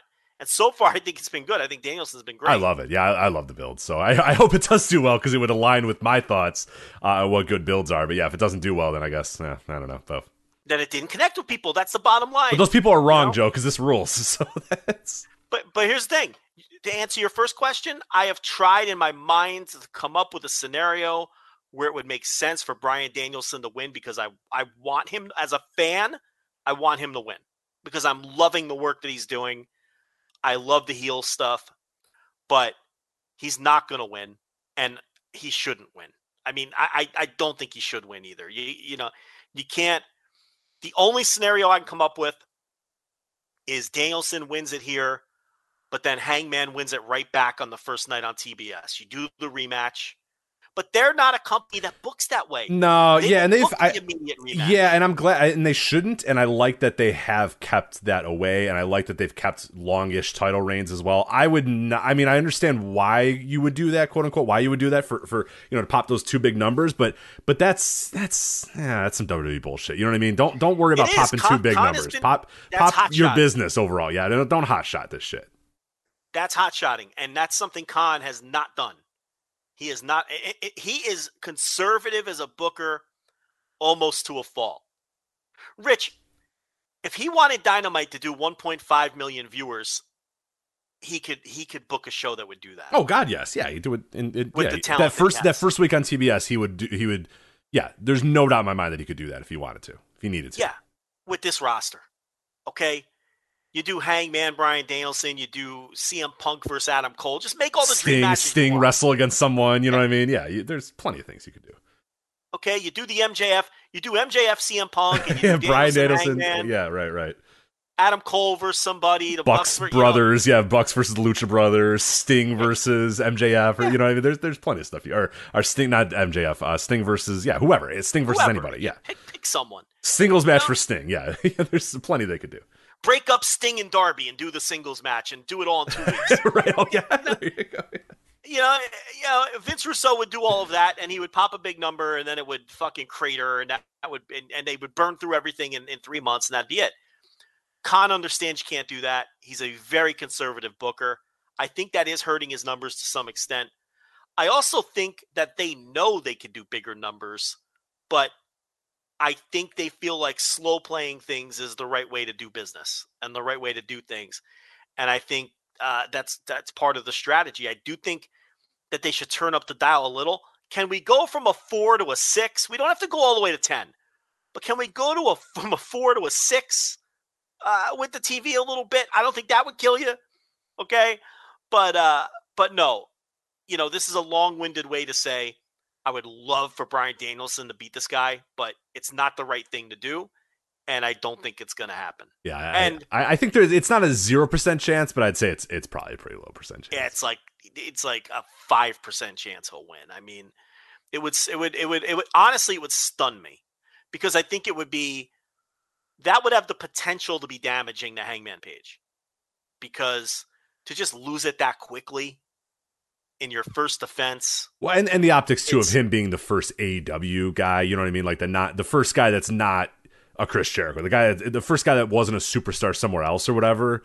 Their guy. It's their built guy, the guy they built from, wherever he was coming in to where he is now. Like that was them that did it, and then he just loses to another WWE guy, Bryan. I mean, the optics of that are rough. So I get that.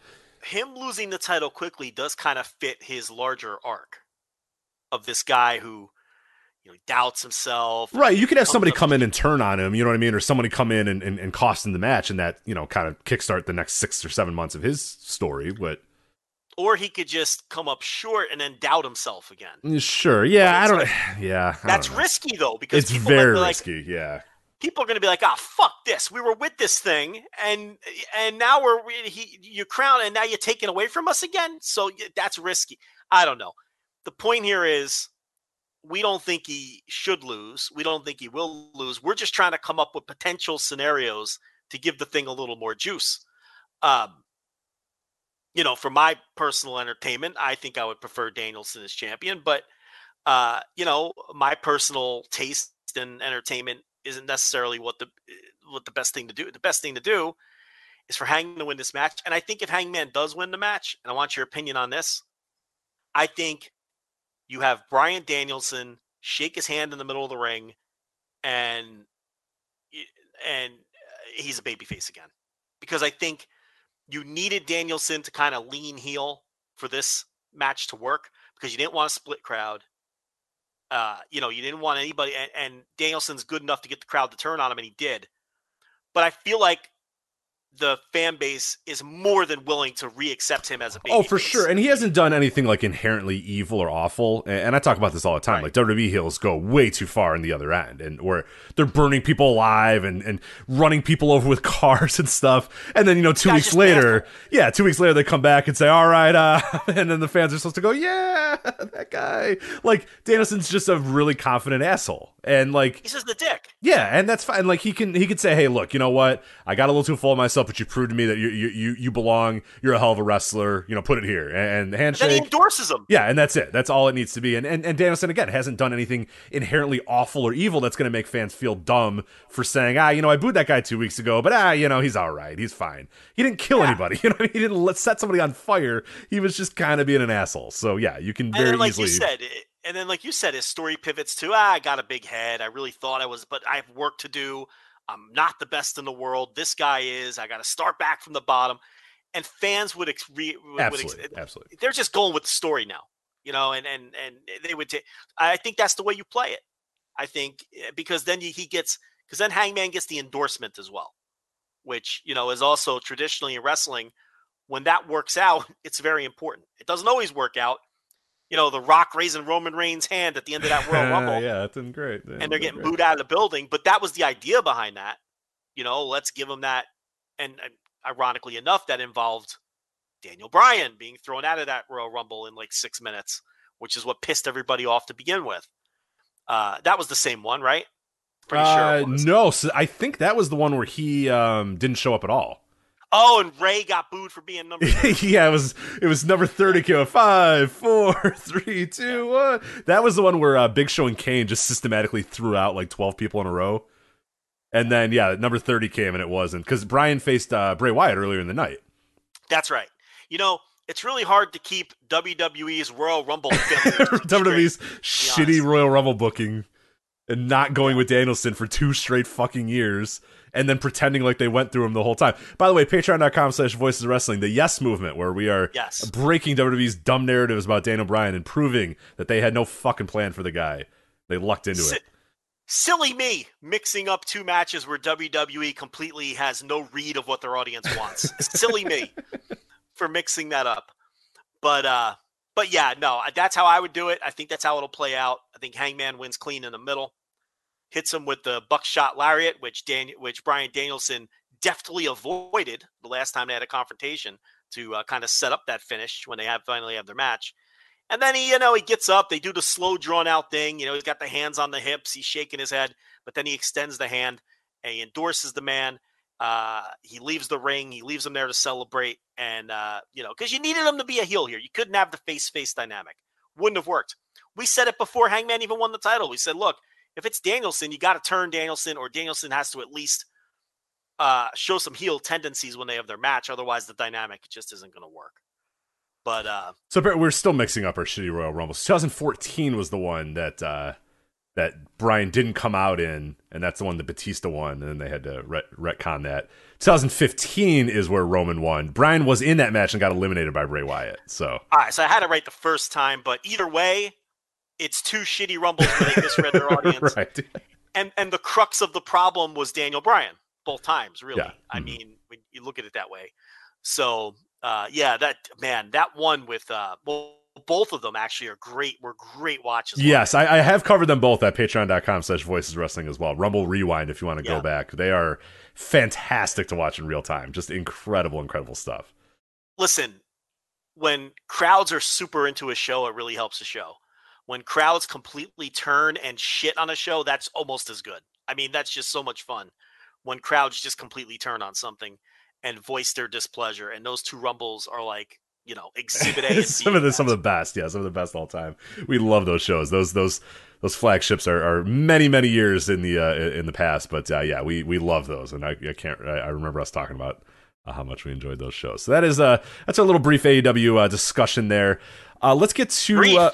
I guess I say brief. It was an hour and 20 minutes. I guess for it's us that's kind of yeah. Well, Jesus, people don't realize we used to record all of our shows at this time. Like back in the day before we were live, we'd always record at like 9:00 or 9:30. Like we'd end at like 1 a.m. and shit. Like those are the old days, man. It definitely not the days now of 6:30 and I'm messaging Joe, hey, where are you? Let's go. Like those sort of things. So it's gonna be a long one for me, but I got a Mountain Dew thrashed apple ready to go, Joe, to keep me through the rest of the show. It's and this was your choice. I'm yes, along for the ride. Yeah. I'm along for the ride. So. Someone was me. Well, this is your prime time. You're just coming into your own at like an owl. This is like your time to shine, like the 9 to 10. Yeah, I'm peaking. Yeah, you peak now, and then you thrive until like 3 a.m. or whatever. My phone has alerted me that it is my bedtime and I should be going to bed, and I'm like, nah, I got 2 hours left to go here, pal. Single digits. You go in the bed in the single. No, I don't. I get into the bed at 9:30 or whatever. I don't fall asleep usually at 9:30, but you slip into your jammies. I put my jammies on. I get warm, and I put on a nice show on the TV that I'm not going to watch the end of, and maybe a nice cup of buttermilk. You settle in. No, I don't drink buttermilk. No. Does anybody ever drink buttermilk? Well, that's hideous. Old Little House on the Prairie probably had some buttermilk, but TLB was what was she watching the other night? She was watching Meet Me in St. Louis, the Judy Garland vehicle from 1944. Vehicle, yeah, okay, yeah. Meet Me in St. Louis, and there's a scene in the movie where someone says, why don't you go down and see John? He's got sandwiches and buttermilk. It sounds gross as fuck. And she's like, I think I'll do that. So she goes down there to see the guy, and he's like a proprietor of a bar or something, and he's like wiping down the counters, and she walks in, and he's like, I'm glad to see you. And he like pulls out a tray of sandwiches. Okay, all right. The little toothpicks with the frilly things on. Yeah, the crust cut off, like those little finger sandwiches. And as advertised, he's like, I've got sandwiches and buttermilk, right? And he's got like a jug of buttermilk on the fucking bar. Like it's the jug is just out. That's the other thing. Like it's not. Probably not pasteurized. Like just sitting out, unfrozen. Yeah, like. And remember, this movie was made in 1944, but it takes place in 1904. Okay, so there's like no refrigeration or anything. So he just has like this buttermilk, and he pours her a nice tall glass of buttermilk, and she's enjoying like a turkey sandwich. And I turn to my wife and I'm like, who the fuck drinks buttermilk? Like what is this? Like, has anyone drank a glass of buttermilk since 1904? What were they like? The only reason you would drink buttermilk is because that's your only option. No one is. Rich, do you know anyone who drinks buttermilk? I don't. And the reason I know that, like, it's kind of funny because every year for the Indy 500, it's a big deal of like what type of milk people drink, and usually they drink like they win the race and then they'll drink milk. Many years ago, a couple decades ago, a guy won. I don't know if you're. Are you up on your Indy car racing or anything like that? Try me. Do you know who Emerson Fittipaldi is? Yes. Okay. He drank orange juice, and everybody was like, "Oh," because he owned like an orange orchard or something like that. So it was very contentious for a while there. How dare this guy come to America's heartland and drink? There was already like, these foreigners, they're taking over our racing. There was already that, and then this asshole drank orange juice, and that was pretty bad. But anyway, what so every year they like people can decide, if they win, what milk do you want? Because they have to have it ready to go. If X guy wins, this guy's going to get milk or whatever. Last year, I believe it was, or maybe it was last year, the year before, they officially stopped offering buttermilk as an option because nobody had chosen it in so long that they were like, why do we still offer buttermilk? Yeah, it's just one of these foods that people have stopped eating. Yeah, and the quote, I think I found the quote, she says, buttermilk's not the drink that it was in 1936 when they all drank buttermilk. Right. Buttermilk. And now these very in shape like race car drivers are like, no, I'm not going to drink buttermilk. You want me to drive in the middle of this, in May? You want me to drive 500 miles for 3 and 4 hours? And you want me to drink buttermilk when I'm done with the race? No. Give me 2%. Awful. I'm going to have like 2 sips of it, and then I'm going to drink water or Gatorade or Pedialyte or whatever. Or one guy chose chocolate milk. I'll give him that. That seems very refreshing for sure. Buttermilk? Do you know how thick that is? Like no. Could you imagine? Like on the bedstand, you settle in. Right. You have a little buttermilk and a turkey sandwich before you hit the sack. That's what they were doing in this movie. Yeah, so it's because it's like leftover. It's like the remnants of butter. I mean, it's not called buttermilk. It's like literally butter, right? Like, why would you drink that? It's like warm buttermilk, and he's like, I have buttermilk. And she's like, yes, please. Like, buttermilk? Of course I'd like some. Sounds great. And she's awful. I'm trying to find who the last person that drank stuff. buttermilk. Who was the last Indy 500 driver to drink buttermilk? Yeah, I was fascinated by this. Yeah, this year they offered like strawberry milk and stuff. Nobody ended up doing it. So milk. Who wants milk after driving in a car for 500 miles anyway? It's a tradition, but yeah, I'd imagine it's pretty gross. It looks gross every time anybody does it. Because these big giant babies didn't want champagne anymore, right? Like the people complained. That's what happened, right? No. This is like from the 30s. Like the guy who won, I think some guy who won in the 30s was like legitimately, like you said, was like, I need refreshment, and like someone's like, hey, give me that buttermilk. That's like been sitting outside in a Indiana sun all day. Yeah, give me that. Ah, perfect. And he died of typhoid or whatever, Yeah. Thick, yellowish buttermilk. Right. It's congealing and on the outside all day. Yeah. The buttermilk is 87 degrees sitting there in a fucking pitcher in the sun. And this guy's guzzling it down after a tough race. Yeah, I can't imagine. Buttermilk. Ugh. The worst. Yeah. Then she's watching all these old movies because she all of a sudden she feels like she has to watch these classics, right? To like okay. Are these like Christmas classics or just like any classics she's watching? She's just like some of them are, but I don't think Meet Me in St. Louis is a Christmas I don't think so movie. either. Yeah, I don't think so. She's inspired watching, by Ted Turner Classic Movies. She's inspired. But the other night she put on White Christmas with Bing Crosby. Yeah, movie stinks. And so she puts it on, and Rich, the very first scene, I shit you not, is Bing Crosby singing his most popular hit, White Christmas. Who would have thought? Yeah. I'm like, well, now what do they do? This movie's 2 hours long. They just blew their wad in the first 5 minutes. Bing Crosby singing White Christmas, and Bing Crosby stars in White Christmas. Yeah. Yeah. Like, why would you watch the rest of this now? Like, you would think you would put that at the end. Like, that's the fucking main event, is Bing Crosby singing this legendary song in the movie where it came from. He sings it literally in the first scene. I'm like, well, we're done watching this, right? Like, why would I want to keep watching this? There's no point now. It's like running the main event first, right? Now we could all go home. So, yeah. And the acting in these movies is just atrocious. I mean, I don't care what anybody says. The acting is fucking horrendous. I know that's just the way they did it back then. I get that.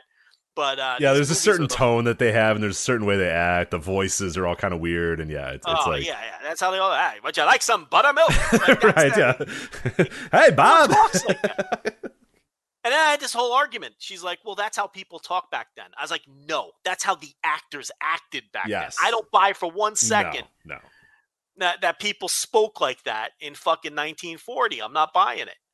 Yeah, these movies are fucking terrible. I can't. Yeah, that one particularly stinks. That's a terrible movie. I mean, people are going to get mad at this. These fucking the kind of people who call movies films are going to get real mad at us for this. The people who put the years in parentheses after they talk about a movie. Yeah.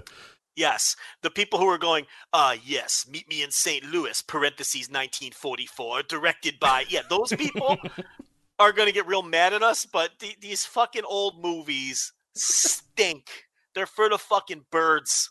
They're all terrible. The only entertainment value in these old movies is fucking shitting on them while you're watching them, like making fun of them for drinking buttermilk. Like that's the entertainment, making fun of them for drinking buttermilk and eating turkey sandwiches with the buttermilk. That's all. Anyway, that's my review of Meet Me in St. Louis. You go Meet Me in St. Louis with a little side swipe at Bing Crosby's White Christmas as well. So. Starring Judy Garland. You know, she left her husband because she was fucking the director from Meet Me in St. Louis. Oh, was that the movie? Fantastic. There you go. So, that's what Judy. So you watch these shit movies. You're looking at the fucking Wikipedia page, of course, from the shit movie, and you learn these things. So there you go. Good for Judy. You know. Judy Garland sucks. Oh, she's so bad. Like even her singing voice is just irritating. Like I can't, like I'll let you take that heat. I don't have a strong opinion on Judy Garland's singing voice. I don't really care that much. So yeah, classic movies are pretty terrible. I also don't watch any movies, so I can't really say. I think all movies suck. So. Yeah, you're not a movie guy at all. There's some that I like, but most I don't like. So. White Christmas. I'd rather watch Bad Santa. That's a good Christmas. Yes, I would agree. Bad Santa's fantastic. I watched Bad Santa in the theaters, and I don't think that I've laughed more. It was me, my friend, and my mom took us. I don't know why my mom took us. She still to this day loves Bad Santa. Who, your mom? Yeah, she loves that movie. See, that's one why of her she favorite movies podcast. ever. She's not. She enjoys when people wear glue. Yeah. Oh, yeah. No, and I remember leaving that movie theater, and we had no expectations of what that movie was going to be, and it like blew away what we thought it was. I was dying laughing at that movie.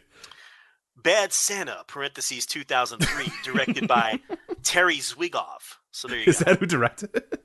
Yeah, Terry Zwigoff. Do you know that off the top of your head, or do you have to look that up? No. Why would I know that? Okay. All right. Of course, I don't know that. But yeah. So there you go. Here's his. What else did he make?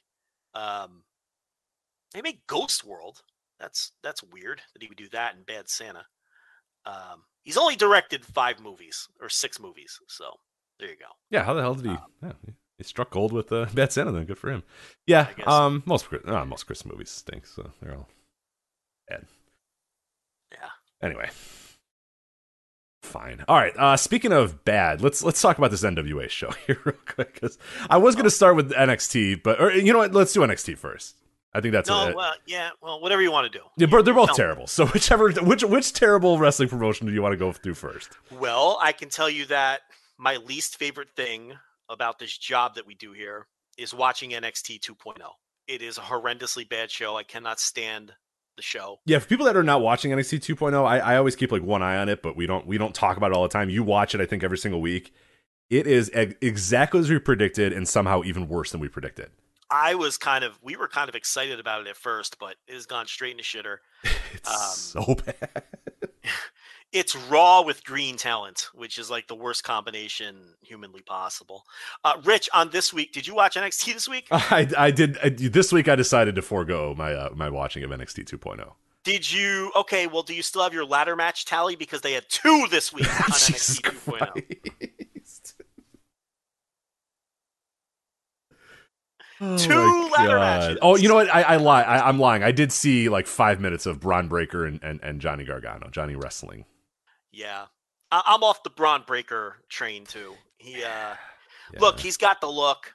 He's got the pedigree. He just, I don't know. When the bell rings, not he's to rip green off. as fuck though. I mean, how many matches does he have under his belt? He's main green. eventing. He's main eventing ladder matches. What are you doing? This isn't developmental. What are you doing? I know. He's green, obviously, but I don't know. When the bell rings, he doesn't like project charisma at all. Like he loses everything when the match starts. Well, if we've heard anything about like in that company especially, there's all those like exit interviews that people say. A lot of people say it's just like impossible to feel confident because you always feel like you're not doing the right thing or they're kind of sucking it out of you. I don't know. I don't know, because it seems like when he debuted, like he had all that, and now little by little you see he's losing all that, and it's like, what are you doing? Like, how is that possible? But with this company, I put nothing past them to find a way to. Yeah, I mean, you got to give a lot of this talent a break, but I feel like man, promos, he nails that, and he looks the part, and it's like he has all the tools. But whenever this guy wrestles, it's just he doesn't carry himself like you think he should. He did Yes. when he was beating people in 10 seconds, but anytime he has to actually have a wrestling match, no crowd connection. Just and I guess that comes with the territory of being green, but that's also something a lot of people just never pick up. So I don't know. I've lost a lot of enthusiasm for him. Maybe that's unfair. I don't know. I don't need 2 ladder matches on this show to set up their War Game show coming up this weekend. It's just let me pull that show up. Start running down the War Game. Yeah, I got it all here, which for again, like I mentioned at the top of the show, this is a takeover, but they're not calling it a takeover because everything that was Triple H's NXT has been burnt to the ground and kicked and pissed on and then burnt again just to make sure, because it is no longer a takeover. Takeovers are done. It is NXT 2.0 War Games, but it is quote unquote a takeover. It has zero buzz. Nobody cares about this company whatsoever. There's no fear. Nobody wants to cover it. Nobody wants to watch. There is nothing like there was for classic takeovers for this NXT 2.0 War Games. There are many people, probably several people, probably the majority of people listening to this had no fucking clue that War Games was happening this weekend, but it is. You know what's funny? This show is totally trying to attract younger viewers, right? It's so obvious. Have you ever seen the commercials for this show? Yeah. It is on and popping. NXT with like generic hip hop beats in the background. It's so bad. And like phrases that were big with young people. It's lit. NXT 2.0. Yeah, it's on and popping at NXT 2.0. It's gonna be off the hook. Like that's the kind of shit that they say in the commercials. And it's like they're very badly trying to draw this young demographic. With Vic Joseph and his shirt and his hoodie. Hey, how's it going, guys? Yeah, and they're doing like 0.13s in the only demo. 65-year-old guys. And that's the thing, like the overall viewership is like growing, but it's all people that are over the age of 49. Like they're intentionally trying to draw young viewers, and they're running off young viewers, and they're gaining more old viewers. The old people are attracted to this show. Yeah. Like the median age a couple weeks ago was 62. 62, Rich, was the median age They lived of the through viewer the of this. JFK assassination. There's some 62-year-old man going at the end of this show, like grabbing his remote and grabbing his buttermilk, and he's saying, yeah, that was off the hook. I really enjoyed that was indeed off the chain. Yeah. Wale was correct. This show is on and popping. Yeah. That's who's watching. It's incredible that even when they're focused on drawing a certain viewer, they run that viewer off. There's 65-year-olds that assume this is what 20-year-olds want to watch, and then the only people that watch are 65-year-olds. I mean, it's obvious that would be the result of a show written by a bunch of mid-60-year-olds, but yeah. I know this is, okay, I know you're going to get mad at me, but like if you look on Twitter, and just hear me out here, okay, just hear me out. If you look on Twitter, the people who like NXT 2.0, they complain that everybody else doesn't like NXT 2.0 because those people are middle-aged white men, is what they all say. But Rich, the only people that like that's NXT 2.0 are middle-aged white men. Yeah. It's a fact that young people aren't watching this, and it's a fact that the median viewer is 62. That's older than middle-aged. So maybe they are right. And those 62-year-olds that are watching, Rich, what are the odds they're white? 100%. Do you think it's 62-year-old Asian women that are watching this show? No, it's 62-year-old white guys. Because that's who watches WWE wrestling. Yeah, and I would say the show is so lame that, any other demographic other than 62-year-old white guys could not possibly watch that show and enjoy it. Because it is so lame. It is your aunt trying to be cool lame. But again, the narrative is that all of the old white guys are the people who hate it, and all of the young hip people love this, and the facts, the statistics are the complete opposite. Young people are leaving this show in droves, and it's 62-year-old people that are watching it, and they're dudes. And it's crazy because they're trying so hard to attract young viewers. But they're not. They are, but they're not. Because they think they are. But again, it's 65-year-olds that assume what 20-year-olds like, which apparently is primary colors and hip-hop beats or whatever. It's so weird. Nobody thinks no young person thinks the show Paint is cool. splatters and Wale are what they think the young kids are into. So, it's like, what are you doing? It's going to be off the chain. No, it's not. No one says that anymore. Who says off the chain? Nobody.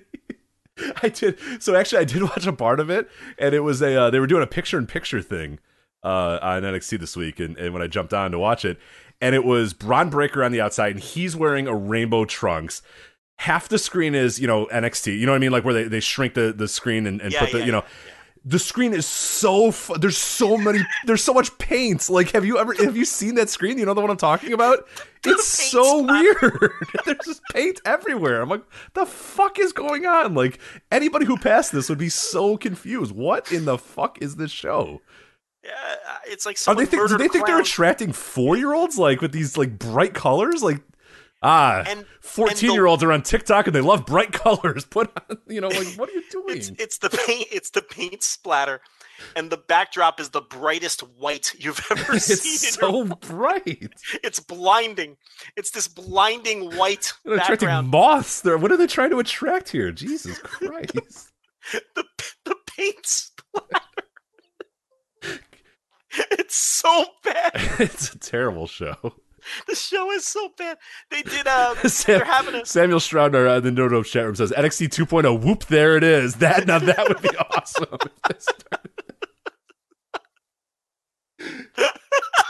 That would be incredible if they started doing it.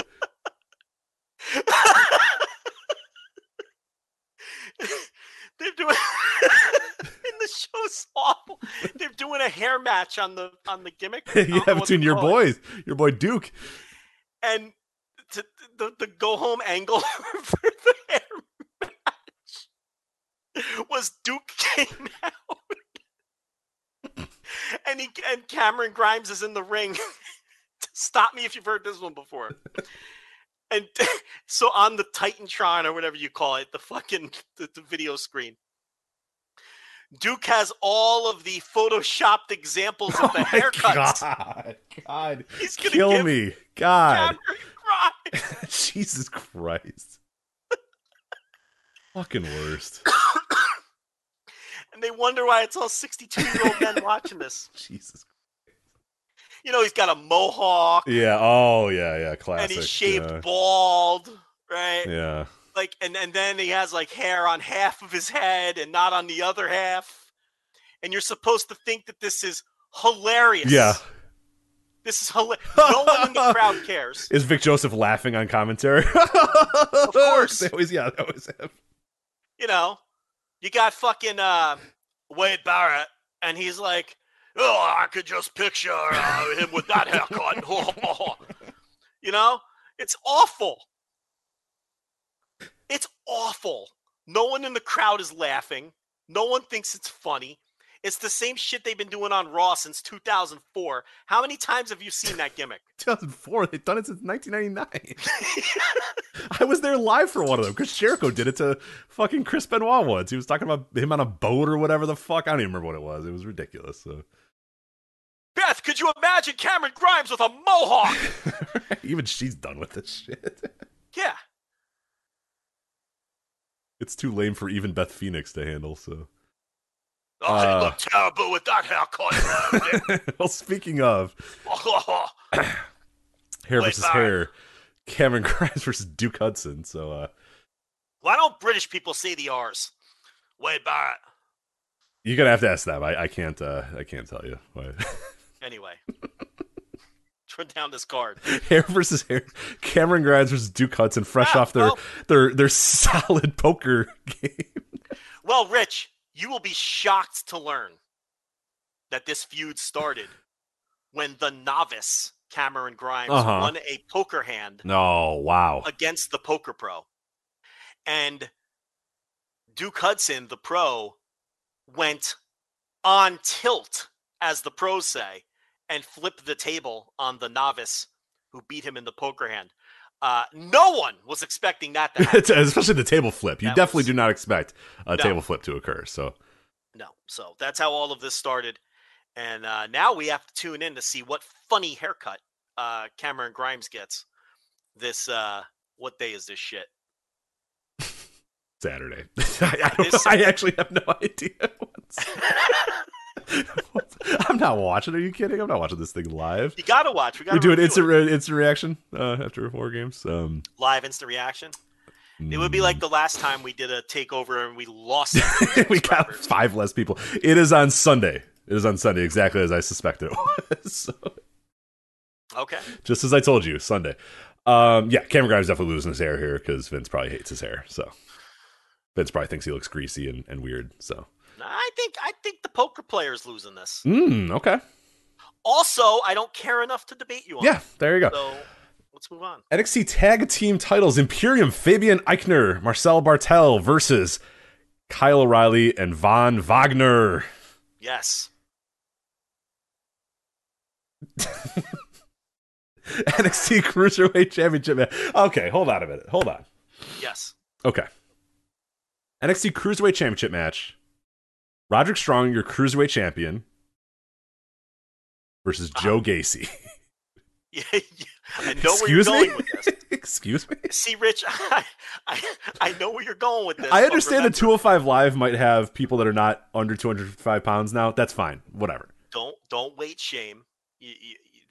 Listen. What is the limit on the Cruiserweight Championship? I don't, especially someone that's inclusive like Joe Gacy, which, by the way, the worst character on television, far and away, one of the worst characters in wrestling history. Just missing the plot entirely. Not even sure what the plot is with it. It's so bad. We have no idea if he's a heel or a face. It's impossible to know what he's supposed to be. Is he disingenuous? Is he true to his word? Is he trolling? Fucking knows. Just be careful with, equity, inclusivity, Rich. Yeah. Don't go after this man's weight. Be careful. This character could work. But with the way they're doing it, it does not work at all. Because like you said, people are just like confused on how to react. Like he's not Rich. There's like probably 500,000 Twitter accounts that you can base this character on, and it would be like the best heel of all time. And you could just steal their words too. You know what I mean? Like steal their words. Yeah, have a list of the those Twitter accounts, and then just occasionally every single week refresh, copy paste, and then just steal those words, and it'd be perfect. Yes. And have him not dress like a banker. I don't understand. The music doesn't make any sense. He dresses like a banker. Yeah, what's with the music? It's so weird. If people have not heard Joe Gacy, I'm not going to play it on the show because I don't, but go look up Joe Gacy's NXT 2.0 theme. It makes no sense. Well, the thing is, Rich, he is a fat guy who doesn't weigh 205 pounds, but that's the point. You're missing the point, Rich. It's equity. It's inclusivity. Got it. This week on TV, he was good. He wrestled. He brought out a black guy. He brought out a woman. He brought out someone else. He had the battle royal. Yeah, the inclusivity battle royal. He's having a gauntlet. Yeah, against men and women of all shapes and sizes and creeds and races. And then right before he beat up the woman, he got cut off. They teased doing the intergender, but we didn't get to see that. Sounds awesome. Yeah. Sorry, I missed it. Okay, so I guess I've missed the hilarity that Joe Gacy's going. He's going to definitely win this title too, right? Well, look, you were on the right track. You knew this man. If he stepped on a calibrated scale, was not going to come in under that. No. Especially, I mean, an angle I loved back in 1998 WCW was Disco Inferno going for the Cruiserweight title, and him trying to prove constantly that he was indeed under the weight limit and had to get weighed out. JJ Dillon make him weigh himself before every match, make sure he stayed on the limit. So Keiji Muto did that in All Japan like 15 years ago. Yeah. That's a good gimmick. That's fun, but I guess this one is too. But it's the same gimmick. Yeah. Well, not really, because he doesn't have to weigh in. His point is it shouldn't matter how much he weighs. He should be allowed to do it. Right. Yeah. Right. Yeah. For people that do not watch NXT, it is what your uncle thinks that like quote unquote cancel culture is. Like if you asked your 65-year-old uncle, that's probably why all the 62-year-olds are watching this show. If you went to Thanksgiving or Christmas and asked your 65-year-old uncle what he thinks cancel culture is, he would kind of think Joe Gacy, but again, not enough, like not well enough. I don't even know if it's that. I think they're just afraid to go all the way with it. But if you don't go all the way with it, it isn't good. It's just this weird lame. I tend to think that they're not quite sure what that even is. That like Bruce Pritchard just read an article in some fucking magazine about it and then decided. They know because they hate it. But that's what I mean. But did they even know what they hate? Probably not. But yeah, I don't know. I guess we're giving too much depth to Joe Gacy, and that's probably not. Way too much. I just think they don't want to go all the way with it because they're afraid to go too far with it and piss off and rattle the wrong cages. You know what I mean? So he's essentially just like a weird Jehovah's Witness thing guy or whatever the hell it is. So. Yeah, because then you're going to get some people who are like, well, he should be a babyface if he, you know what I mean? And they don't want to deal with that shit. Yeah. So, They just half-ass it. Anyway, women's war games. Raquel Gonzalez, Io Shirai, Cora Jade, and Kaylee Ray versus Dakota Kai and Toxic Attraction. Oh, boy. They'll be hanging from the rafters on this night to see what will happen. Oh, boy. Yeah. These are a lot of people that I don't know if I necessarily want them in a War Games match. Io Shirai is going to have to work her ass off here. Kaylee Ray is going to have to work her ass off here. Do you think they'll be the typical 45-minute classic NXT War Games, or do you think because I don't think NXT, you can. You can't. Well, it's NXT 2.0. Maybe they'll be neat and tidy. Yeah, I would assume that the main event probably goes, but I mean, there's some rough stuff in the main event too. I don't know. I mean, you cannot. I mean, look at the names in this match. Jesus Christ! Like, there's no way you can go 45 minutes with JC Jane and Cora Jade in a War Games. You know what I mean? God, Cora Jade,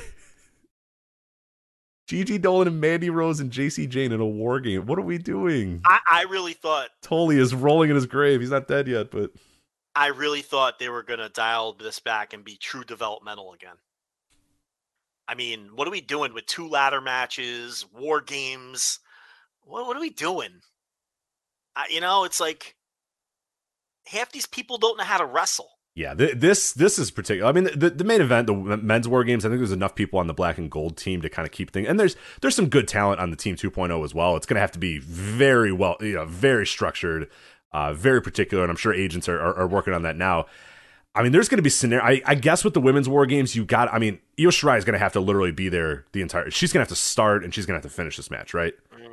Her and Kaylee Ray are gonna have to do everything, right? Because I mean, you can't have Cora Jade be the person that starts out them. I mean, I don't know what they do anymore on this company. But yeah, that match has the potential to be very, very brutal. The men's War Games match that has a cool-ish story to it. I just don't think they're doing that good of a job of telling the story. But it's Team Black and Gold, obviously representing the old NXT, Joe.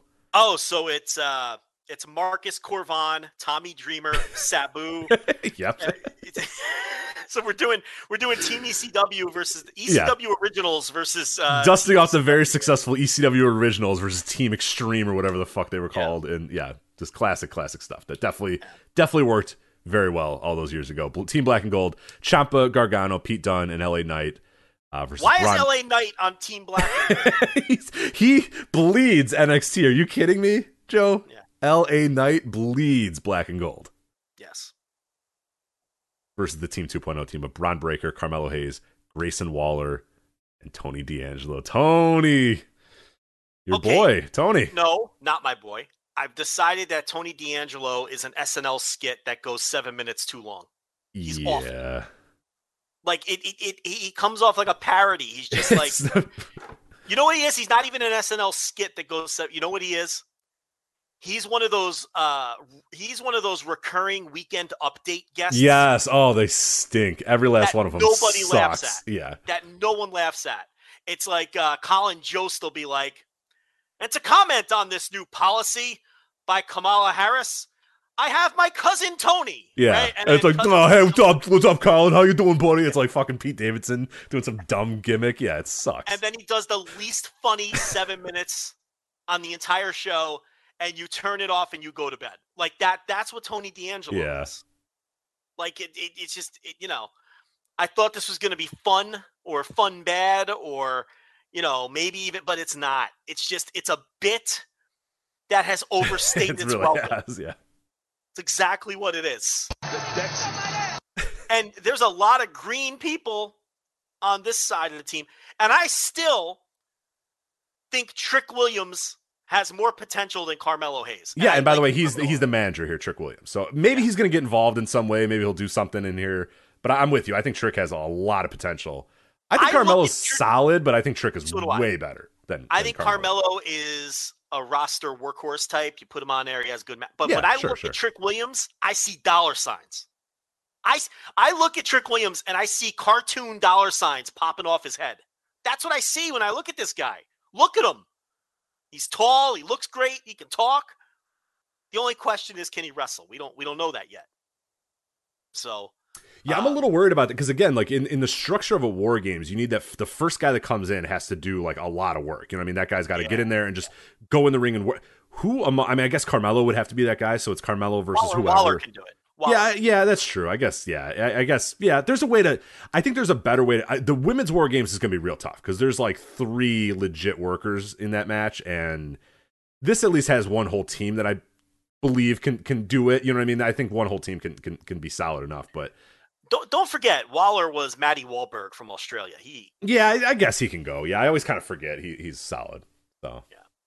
He's not Kenta Kobashi, but he's not a green boy like some of these other guys. He's not Tony D'Angelo, for God's sake. So, but yeah, it's we'll see. I mean, we'll see. War Games NXT 2.0. It is on Sunday, of course.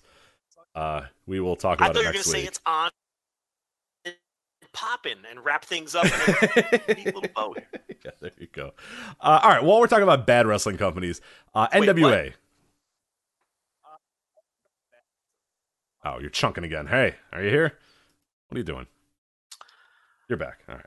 Let me tell you something about NWA. Am I here? You tell me. You are here. I'm back. You're back. You're back. I think I'm on delay. Oh, no. Let's see. One second. I'm going to try one thing on my end. I'm coming back.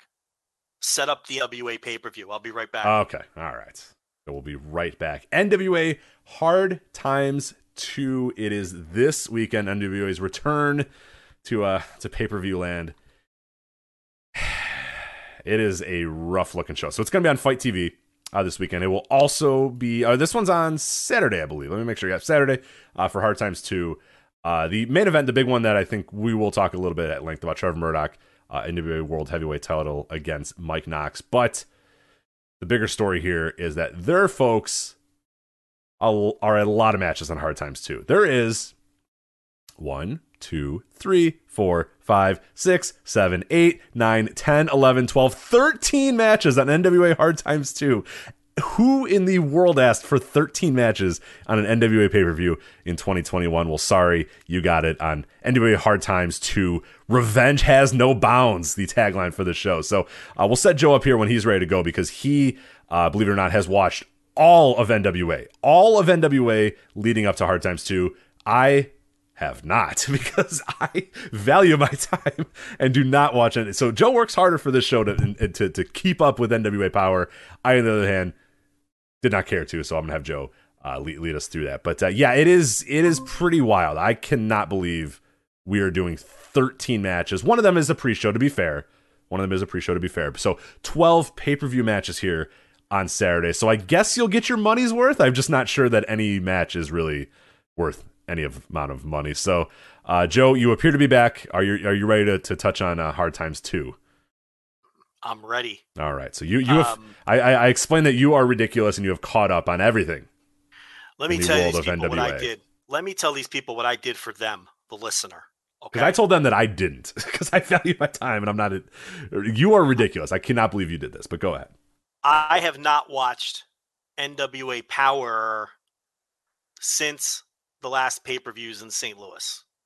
But what I did over the last 32 hours or so was watch every single episode of Power since the last pay-per-view and Power Surge. Oh, why? No. Yes. Do not tell me you did that.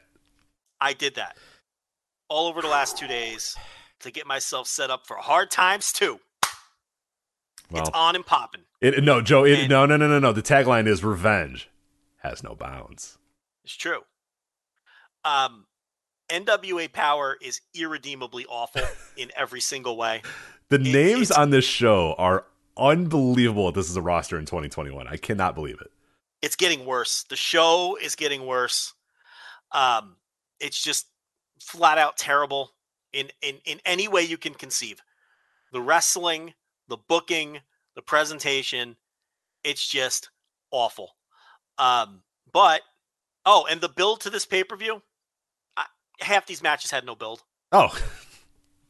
Half of them had no build. Awesome. I mean, a couple of them did, and I guess we'll get to them. But half of these matches had no build whatsoever. But I'm your man because I just watched all of it, and I watched it all in the last 2 days. Good, because I only know the names. I don't know any of the build, and this is going to be a tough sell for me. I don't know how much of this I can watch. We have to. It's a big time NWA pay per view. This is the flagship. We always cover NWA until the day that NWA dies. We will cover it. So we will have to do that. Anyway, let's start off here. This is the pre-show match here. NWA World Junior Heavyweight Championship qualifying gauntlet match. And by the way, get used to me reciting the names of titles because there are 1, 2, 3, 4, 5, 6, 7, 8 title matches and 2 qualifying matches for another title. Correct. Jesus Christ, what are we doing? Anyway, hey, everyone likes to see championships. Yeah, the big belts. Everybody likes big belts. Anyway, NWA World Junior Heavyweight Championship qualifying gauntlet match. Alex Taylor, Arya Daivari, C.W. Anderson. Talk about men who aren't junior. Where did they get C.W. Anderson from? There's no way this man's a junior. Where did they... Yeah, he's like 6'1", 250. He was even in the prime of his career in 1999. That dude was like 245, right? Absolutely. He's got to be a little bigger now, I'd imagine, right? Got to be tipping those scales. He's got to be 50. Man, C.W. Anderson. Darius Lockhart, who is actually legitimately like seriously decent prospect for NWA. And I think he's like going to be there now. Yeah. I don't think this is a one-off. I just don't know why he's in they had like a video for him the other day and it looked really cool. And I'm like, hey, Darius Lockhart, cool. He's just in the qualifying match. So I don't know. Maybe he wins this thing. Maybe he wins this thing. So. I'm sure he'll do the taping. But I don't have any faith that they're going to use him. They don't use anybody properly. No. Anyway. Yeah. But he's a legit prospect for sure. Homicide, Jeremiah Plunkett, another Jamie man who Stanley. Jeremiah Plunkett Jr. Another fella who doesn't miss many meals. Biscuits and gravy for Jeremiah Plunkett. I mean, let's be honest. Jamie Stanley. Yeah. Kerry Morton. Luke Hawx Jr. Luke Hawx. Yes. Wait, hold on a minute. Is it Luke Hawx like? That's Luke Hawx. Yeah. He is not. He's a very big man. What do you want from me? He's a very, very muscular man. It must be all lean muscle then to get him under that junior limit. PJ Hawx, Sal Rinauro, and Victor Benjamin is your gauntlet match for the NWA World Junior Heavyweight title. Jesus Christ. Listen, and if that whets your appetite, consider buying the pay-per-view. You see that man. Then we get into the meat of the show, the real meat and potatoes of the show here. Singles match, Jack Stain versus Matthew Mims. No build.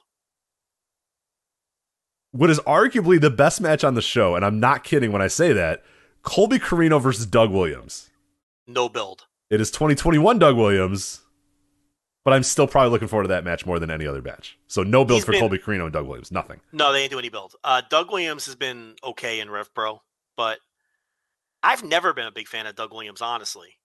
But I don't know. That might be the best. He's like 50, right? He's either 49 or 50. He's right on the cusp there, so he's old for sure. So yeah, I mean his Rev Pro stuff has been okay. Yeah, it's fine, but legitimately that still might be the best match on the entire show. So. But those are two matches that don't need to be on the show. They what's the point of these matches? We could probably lop those off. If there was a no build, there's absolutely no purpose in having these. Yeah.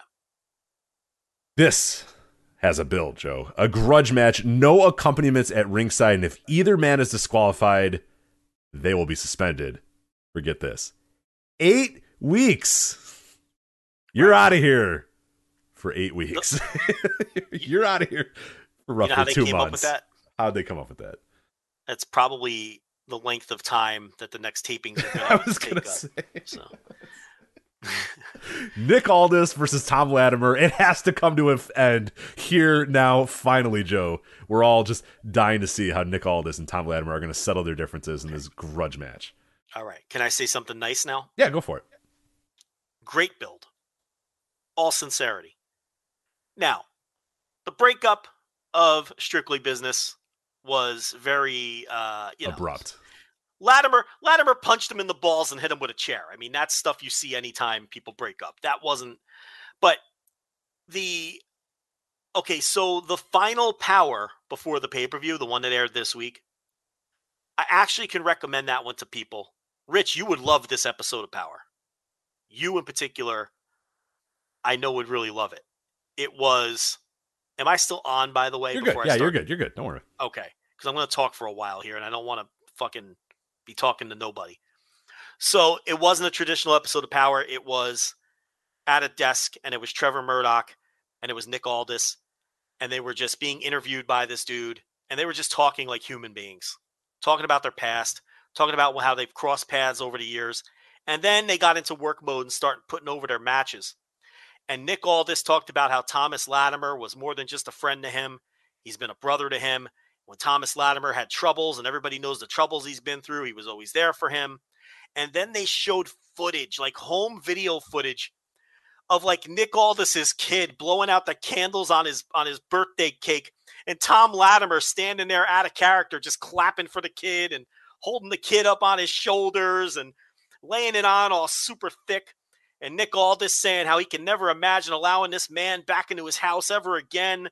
And it was just, it was the old NWA, like when they would do the 10 pounds of gold and the things like that really got us interested in this company. Again, that's what it felt like. They got back to their roots. And if NWA Power was this kind of stuff every week, I would love this shit. Right?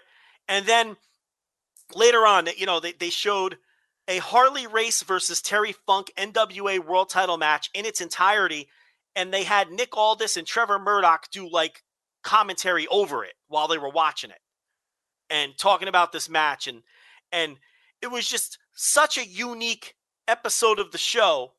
And then they had Trevor Murdoch talk about the Mike Knox match and everything, but man, it really took you back to like 2 years ago when all of this got restarted again.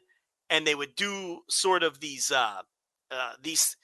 where these guys came across like real humans. Yeah, like personality pieces. Yeah. Everybody was. Yeah, and it made the guys that were out of that universe so. And we talked about it at the time. There was some interesting stuff that happened. There was some kind of off the wall stuff, but it made it good because everybody else was normal humans, and then you had this person that felt so different and so disconnected or whatever. But yeah, largely Tim Storm, Nick Aldis, everybody that was the featured acts were all like normal human beings that led human lives. They just happened to be pro wrestlers.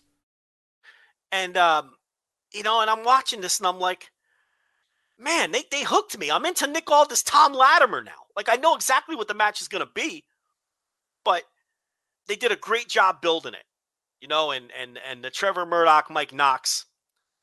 We'll knock that one out too. We may as well. Yeah, go ahead. That's the presumed main event, World's Heavyweight title. Murdoch defending the title against Mike Knox. So they did a Crimson Jack Stain cage match on one of Crimson's local shows, which was branded as an NWA show. If you remember, they did that NWA pop-up show on one of Crimson's shows, and they branded it in the same kind of deal. And that was a big blow-off to the Jack Stain Crimson feud. But then they left the cage up, and they had Trevor Murdoch in the ring taking pictures with little kids and, signing autographs and stuff.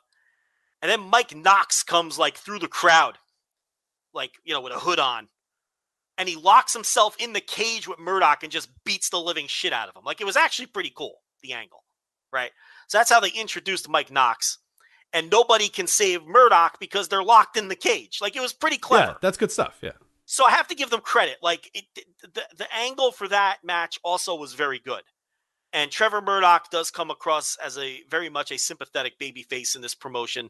He does a good job. Because I think Trevor Murdoch, I think he truly takes pride in being the NWA World Champion. Like, I think he really enjoys that because of his connection with Harley Race and everything. Either that or he's just a great worker and he's convincing me that he does. And what's the difference, right? What's the difference in reality? So that was a really cool angle.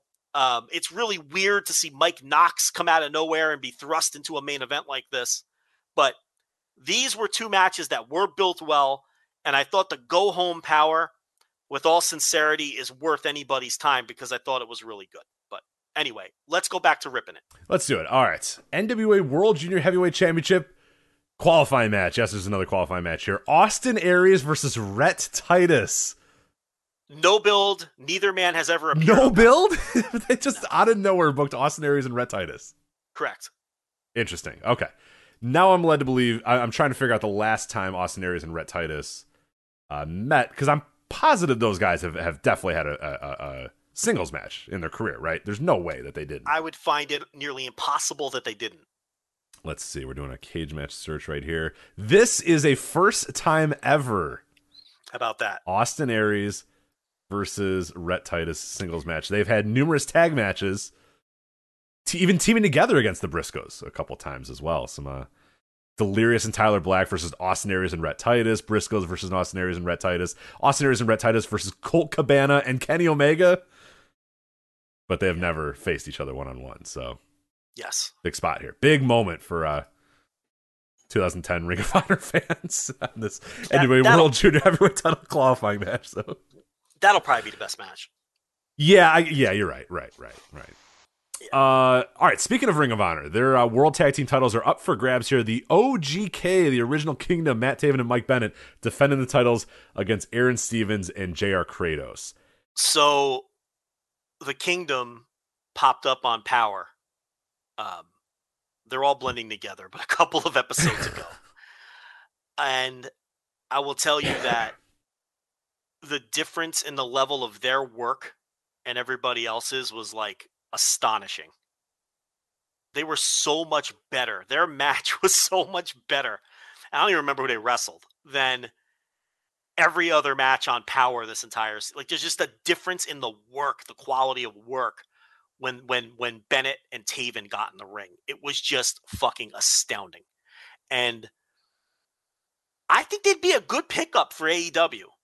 I really do. I mean, I know a lot of people are going to go, just what we need, more fucking mid-carders that we're all tired of, but they impressed. I think Bennett, going back to 205 Live before he got released, I think Bennett was very impressive. And he looked really good in what I saw on Power. And I think Taven, too, is a guy who can be a quality mid-card type wrestler. Oh, for sure. I've never been down on Taven. I've been down on Taven as like your world champion and like your most pushed commodity. But I've always thought there was a place for Matt Taven. And in a tag team with especially with Mike Bennett, those guys work perfectly together. Yeah, I'm with you. I think they could fit into any wrestling company perfectly fine. Yeah. I don't know if you said, did you see, voicesofwrestling.com, we posted a review. Sean Cedar did it this week. It was the Ring of Honor. They had like a random, ROH online pay-per-view thing last week, and it was the OGK. It's when they won the tag team titles, or they retained the titles, and they get the titles. They're going back to towards the ring again. They're going back towards the backstage, I should say.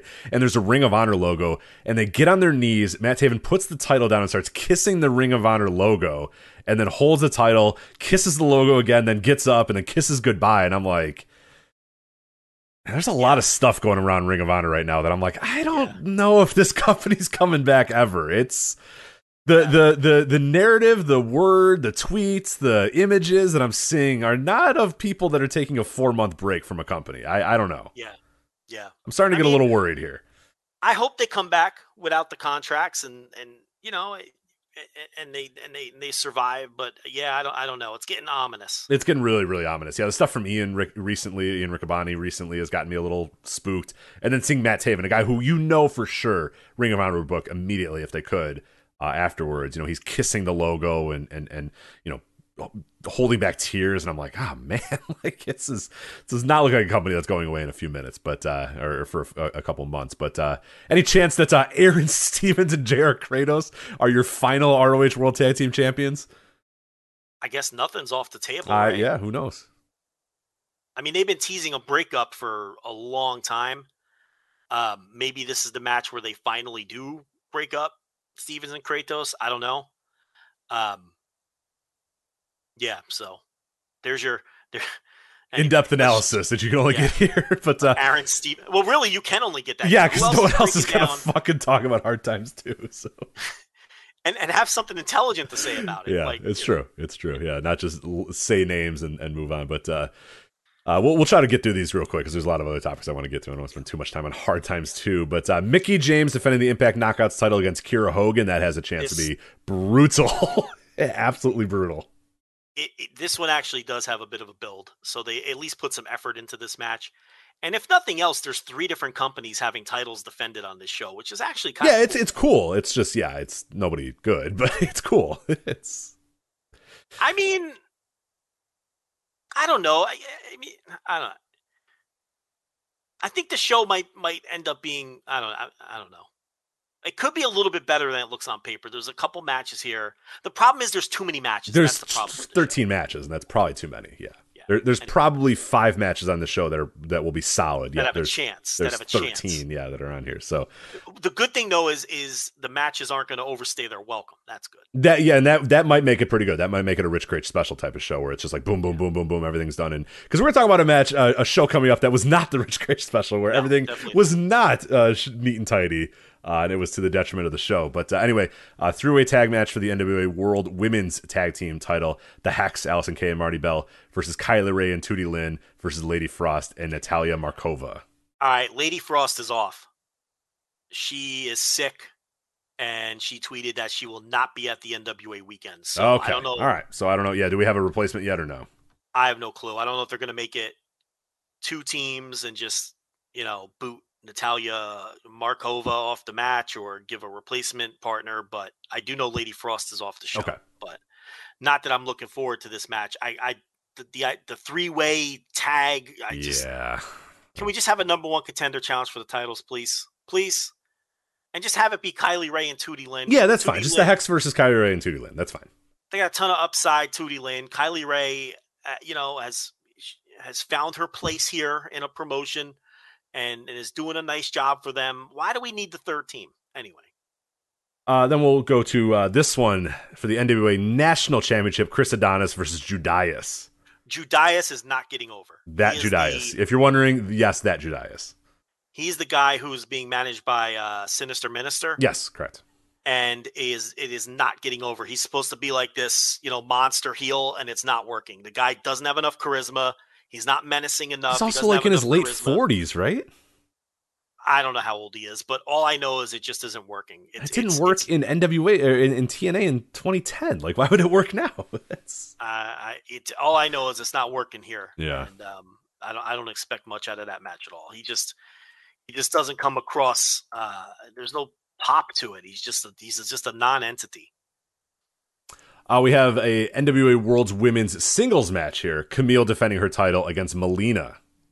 Camille has, low-key been the best wrestler in this company. She's improved a lot. What I've seen of her, she's improved a ton. Let me tell you something. If you look at Camille's matches in 2021, in the big spots, she delivers. But this is going to be a real challenge because Melina is the absolute drizzling shits. So this is not going to be easy. If Camille can get a good match out of Melina, that is undoubtedly a huge accomplishment. But when Camille's in there with your Thunder Rosas and your Genocides and people like that, it's always very, very good, and it's often the best match on the show. And then we have World Tag Team titles here. Jesus Christ. Bestia, Mecha Wolf 450 versus The End, Otis and Impero. Did you hear on Tony Khan's last? It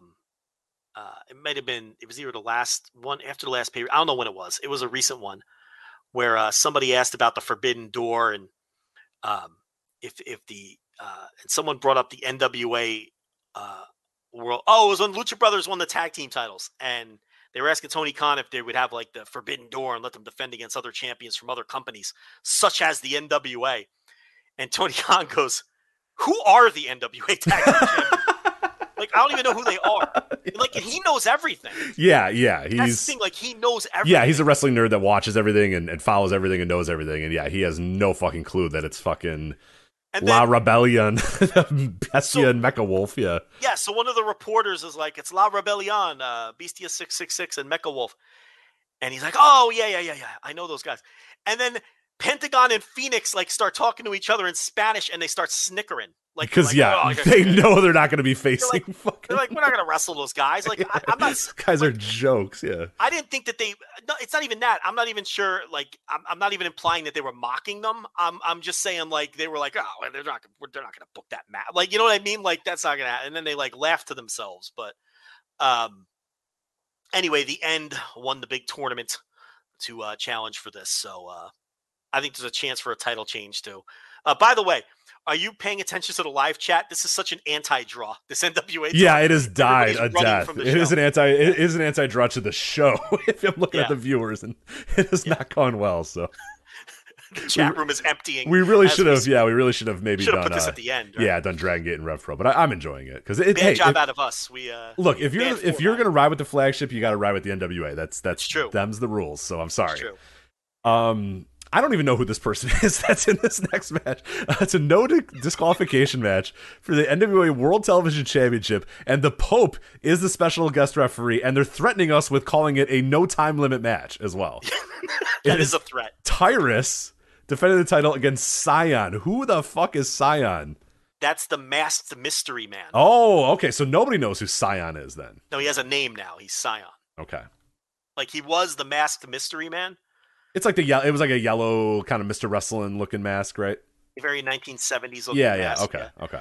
And I wish they would have just kept him as the mystery man because I thought Masked Mystery Man was like a really like I thought that was cool, but they gave him this name of Scion. Of Scion. Yeah, okay. Robert Anthony. But that's him. We're gonna get in trouble again. Is Danielle Matheson going to get mad at us for killing Christmas here? So it's Tyrus versus Robert Anthony, basically. All right. Pro Graps lady. Is she going to get on our case? I don't know. Yeah, I don't know if that's, well, maybe. Is she even a thing? Does she do? I'm going to be honest, and I want to say no, but I don't really know anymore. I don't know. You know what? There was something the other week. I forget what it was, and people were arguing back and forth, and I was like, I don't know what they're talking about, and I'm so glad. I have no clue. They're like, oh, it's all the X controversy or the Naomi thing. Everyone's like, oh, the Naomi controversy, and I had no idea what it was, and I was so glad. I was just like, you know what? This is fantastic. I have no idea what people are talking about, and I don't care. So it's good. Yeah. It's a good life to lead. So I don't know if she's a thing anymore, and I don't care. And then the main event, we talked about Trevor Murdoch versus Mike Knox. So that is NWA Hard Times 2 Fight. voicesofwrestling.com/fight if you're going to order that show. Make sure you order through that link. voicesofwrestling.com/fight, Joe. Yeah. We'll be watching. Maybe not on Saturday. I mean, at some point. Will we? Will we be watching? Not on Saturday. Not on Saturday night. Watching. No. Yeah, not on Saturday. You're going to watch this on Saturday night. I got a lot going on Saturday. Obviously, you're not watching this on Saturday. No, there's a lot going on Saturday. But it's the NWA. Of course I'm going to be on top of it. It's Hard Times 2, baby. All right, since we're burying shows and burying companies, then we'll get good stuff at the end here. Let's talk about this Rev Pro show, Rev Pro Uprising 2021. I watched the entire show. We have loved Rev Pro this year. Rev Pro has been one of our favorite companies to watch this year. There was some good on this show, and there was some bad on the show.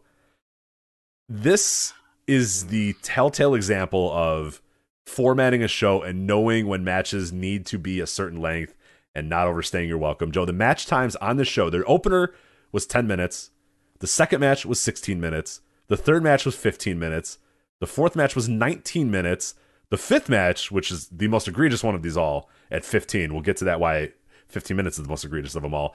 18 minutes for your semi-main event, and then 27 minutes for your main event. Well, the match times on paper don't look right. It's important. It's important to know the structure of the matches. I was just kind of laying it out how long some of those matches were. With that being said, like the main event was fine. At 27 minutes, I had no real issues with that. I mean, ish. I still maybe would have taken a little off. They could have shaved a few off the main. Yes.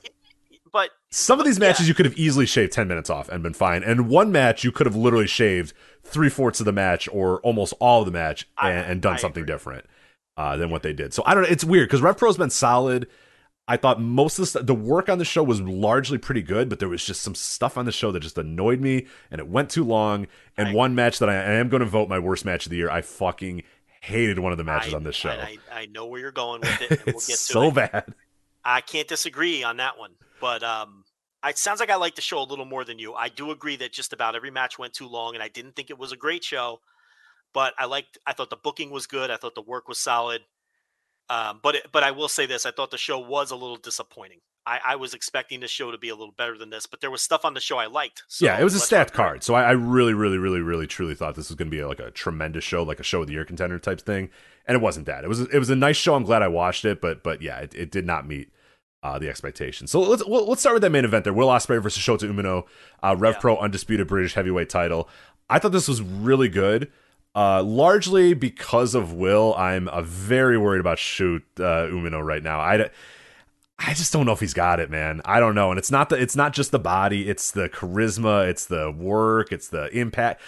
You're in there with Will, man. Like, it's not that hard to have a great match with Will, and I thought that he looked so minor league compared to Will Ospreay on this night.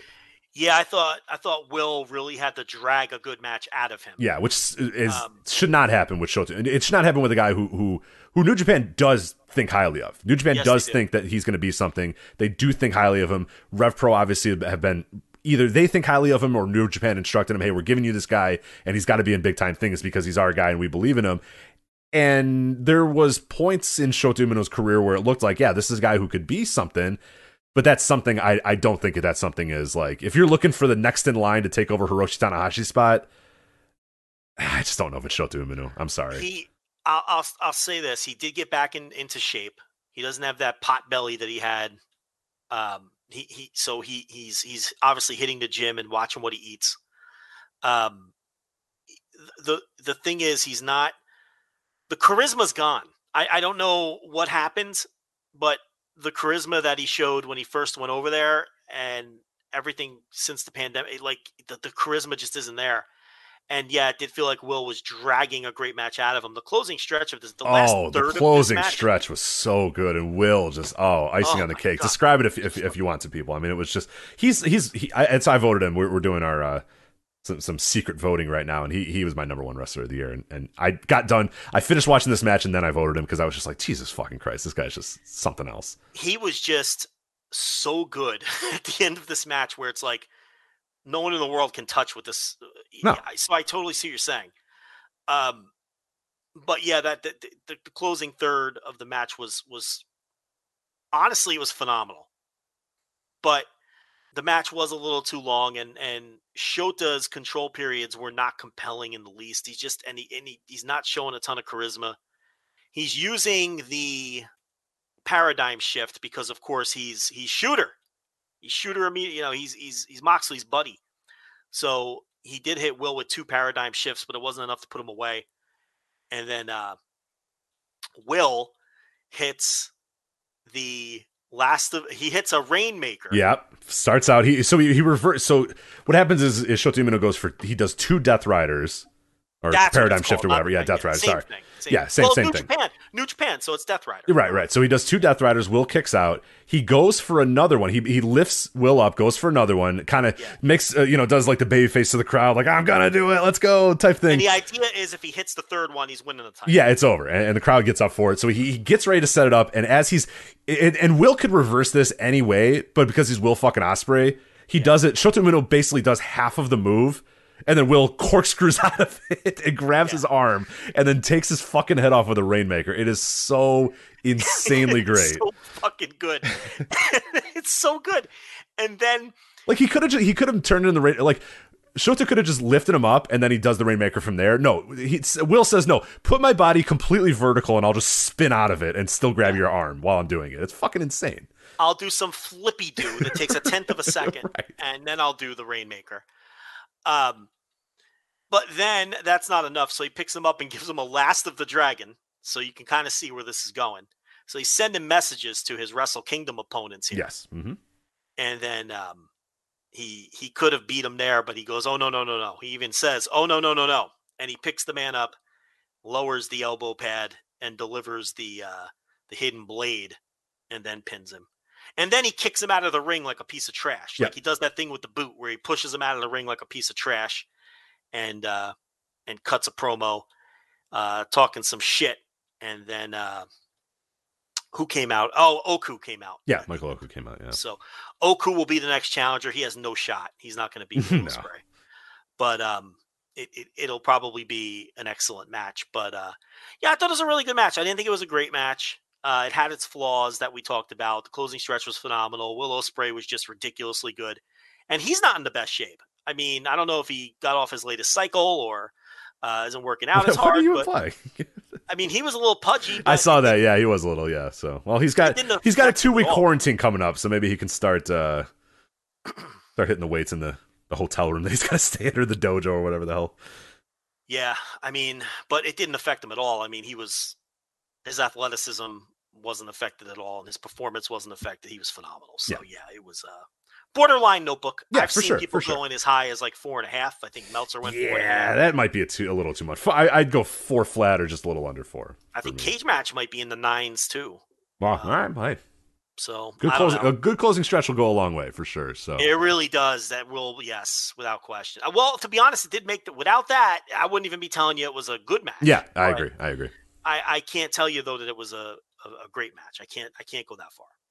We had the Ref Pro Undisputed British Tag Team titles. Ricky Knight Jr. and Roy Knight defeat Aussie Open. It took a lot to get here. It was multiple ref bumps, a stoppage, a disqualification, a restart, just a lot of stuff, a lot of things in this match. And it kind of stunk because, like, the work itself, I think Ricky Knight Jr. has been fantastic this year. He's one of my favorite wrestlers in the world this year. Like, he's definitely in my top 50. And Aussie Open rocks. Roy Knight was fine in this match and pretty good at points, but it's like, I just wish they could have just wrestled, and instead they had to go under all these different fucking directions and bumps and restarts and all this stuff that just, it was just too much. It was overbooked. Okay. So the long-term arc in this company is Ricky Knight Jr. is going to beat Will Ospreay for the title. We all know that. So the story here was if the Knights lost this match to Ospreay's boys, Ricky Knight Jr. could never challenge for the title again. So they did a DQ finish where the Knights got DQ'd, and you're supposed to think that that's it. He can never challenge Will because they lost, but then the match got restarted and then they ended up winning. So he retains his opportunity to challenge for the title. And oh, by the way, dad and son are now the new tag team champions. So there you go. Yeah, I mean, I liked parts of the match. I just think, it took a little while to get going, a little too long to get going. Yeah, it was fine. Aussie Open had been so good this year. Yeah, I agree. So yeah, but yeah, it was. That's Rev Pro tends to be overbooked at times. Yeah, they get a little too Attitude Era-y sometimes for their own good. Too cute. Too cute. Yeah. Speaking of too cute, Lord Gideon Gray, we came on the show a couple weeks ago and told you about this match, Lord Gideon Gray versus Yota Tsuji. We talked about how excited we were for this match between Lord Gideon Gray and Yota Tsuji. And in your mind and in my eye, I think we all had an idea of what this match was going to be. With your eyes closed, you can book chicken shit heel manager versus powerhouse upstart babyface Yota Tsuji, right? Like, we all know exactly how this match should go. Easy. Somehow this one went 15 minutes with Gideon Gray and Yota Tsuji legitimately going 50-50 in the ring for like 10 minutes of it. Then Yota Tsuji dominating, but then not wanting to pin Gideon Gray, so continuing to lift him up until he does it way too many times, and then Gideon Gray catches him and beats him, making Tsuji look like an idiot. No, both because he went 50-50 with his fucking manager for 10 minutes, and then also look like an idiot because like 9 straight times he picked him up from a pin or whatever. And it's like, all right, even the fans were like, boo, you healed him. And then at the end he lost, and people were just like, oh, thank God it's over. This was so bad. What are you doing? What in world? Why would you ever book it this way? Why would you ever book this match this way and not just have it be Yota Tsuji comes to the ring, Gideon Gray tries to run away, get away from it, get away from the fight, gets tossed into the ring. Yota Tsuji does a couple moves, and then, I don't know, somebody comes in and distracts him, or Yota Tsuji picks him up one time, and then Gideon Gray uses a weapon and rolls him. I mean, there's so many different ways to book this, other than let's have our chicken shit manager go 50-50 with our upstart babyface, and then our upstart babyface is going to heal himself, and then Gideon Gray is going to catch a win out of nowhere, and it's just, I am flabbergasted watching this match of how long it went, how it never ended, and why the fuck you would structure the match this way. Yeah. Blown away. The deal was, if Tsuji wins, Legion has to disband. And if Gideon Gray wins, Tsuji has to join Legion. So the story is simple. We knew Gray was going to win. We said it last, or two. Yeah, that was always going to be the heat. Yeah, you knew he's going to win because now Yota Tsuji is going to be like the reluctant member of Legion who has to do Gideon Gray's bidding. We've seen this story a million times. The problem is this shouldn't have been 15 minutes that felt like 50. It should have been 4 minutes. Gideon Gray's in the ring doing rest holds. Gideon Gray's doing rest holds to Yota Tsuji. He's doing like arm wringers. It shouldn't have been a match. This basically should have been a long angle. Right. Go watch Bobby Heenan in a weasel suit. Watch one of those matches and just do that. This should have been Yota Tsuji beating the living shit out of Gideon Gray for like 3 or 4 minutes, and then whatever heel finish you want to do to get Gray to win is fine with me. Interference, punch him in the balls, use that stick that he carries to. I don't care. The point here is it shouldn't have gone longer than like 4 minutes. This was endless, and it didn't need to be. So yeah, this was just way too long. Get to the fucking point. We all know Gray's going to win. Stop wasting our time. And like you said, it made Tsuji look stupid on top of everything else. Yeah, he looks like a chump because it took him 15 minutes to beat this guy. He looks like an asshole because then in the last 5 minutes, he just wouldn't pin the guy. And then he looks like an even bigger chump at the end because then he ended up losing because of it. Yeah, no, I didn't. There's a way to do this where he looks like a badass that just got screwed over and now he's forced into getting Gray's. Now it's like justified. It's like, well, you had the chance, dude. Just fucking pin him. You're a dummy. You could have put him away. You should be beating him anyway because look at you and look at him. And then you were able to put him away and then you wouldn't put him away. So no, you deserve this. You deserve to be in this unit. Yeah.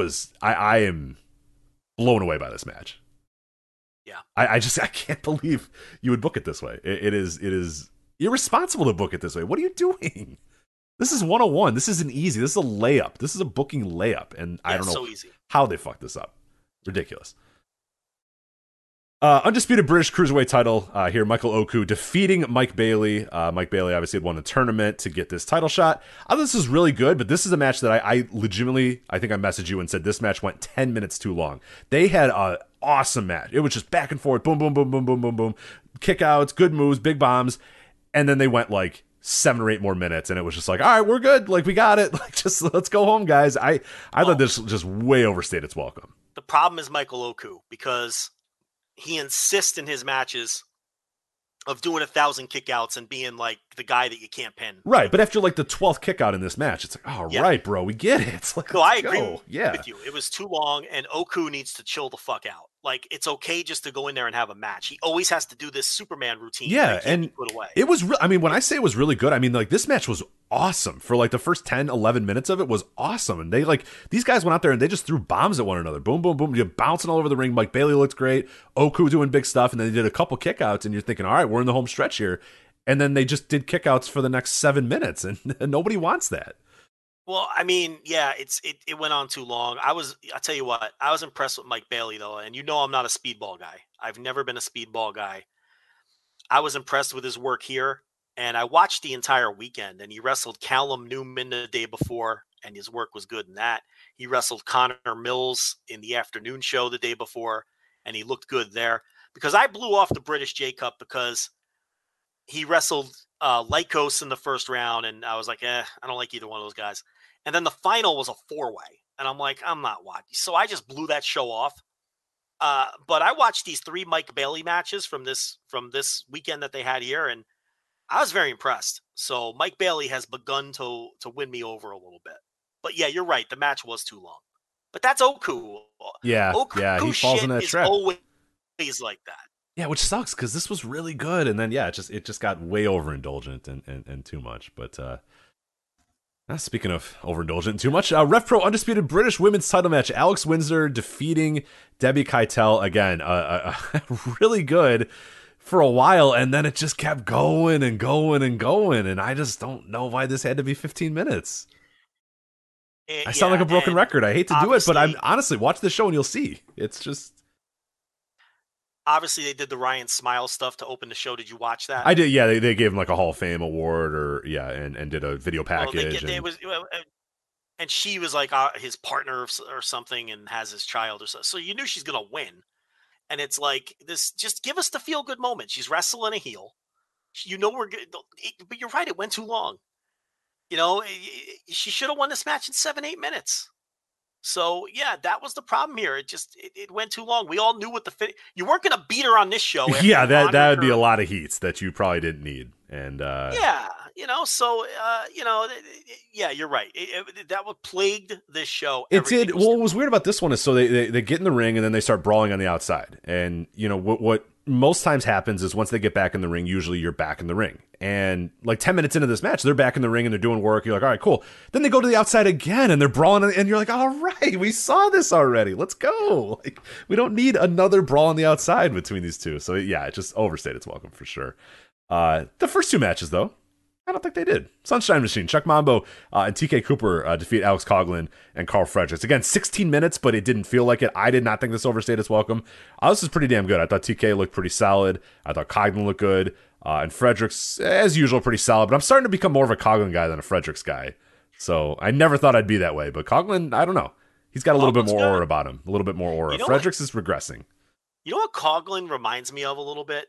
He reminds me of Davey Richards. He kind of has that. Yeah, it's just a prick in the ring. You know what I mean? He just takes it way too serious. He just wants to win. Yeah. I don't know.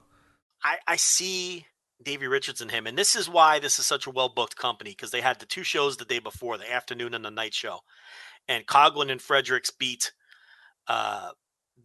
Team, which is Kenneth Halfpenny and Sean Jackson, and then on the afternoon show or the evening show, they won singles matches against Sunshine Machine to set up the match the next day at the big show. So Coughlin and Fredericks win all of these matches coming into this, and that's just good, solid booking because they're not the regulars. So you build them up the day before with all of these wins, and then the regular team beats them.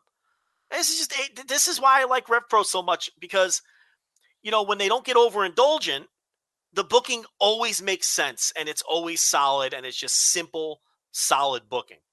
The thing that I noticed here, though, is I don't think Sunshine Machine have any chemistry, and I don't think it's a good act. I think when you compare Mambo and Cooper to Cooper's previous act, the South Pacific Power Trip, it's like not even fucking close. Like, Cooper came off like a superstar in the other tag team with Banks and Dahlia Black, and he's lost that. And I don't think it's as simple as him being better off as a heel.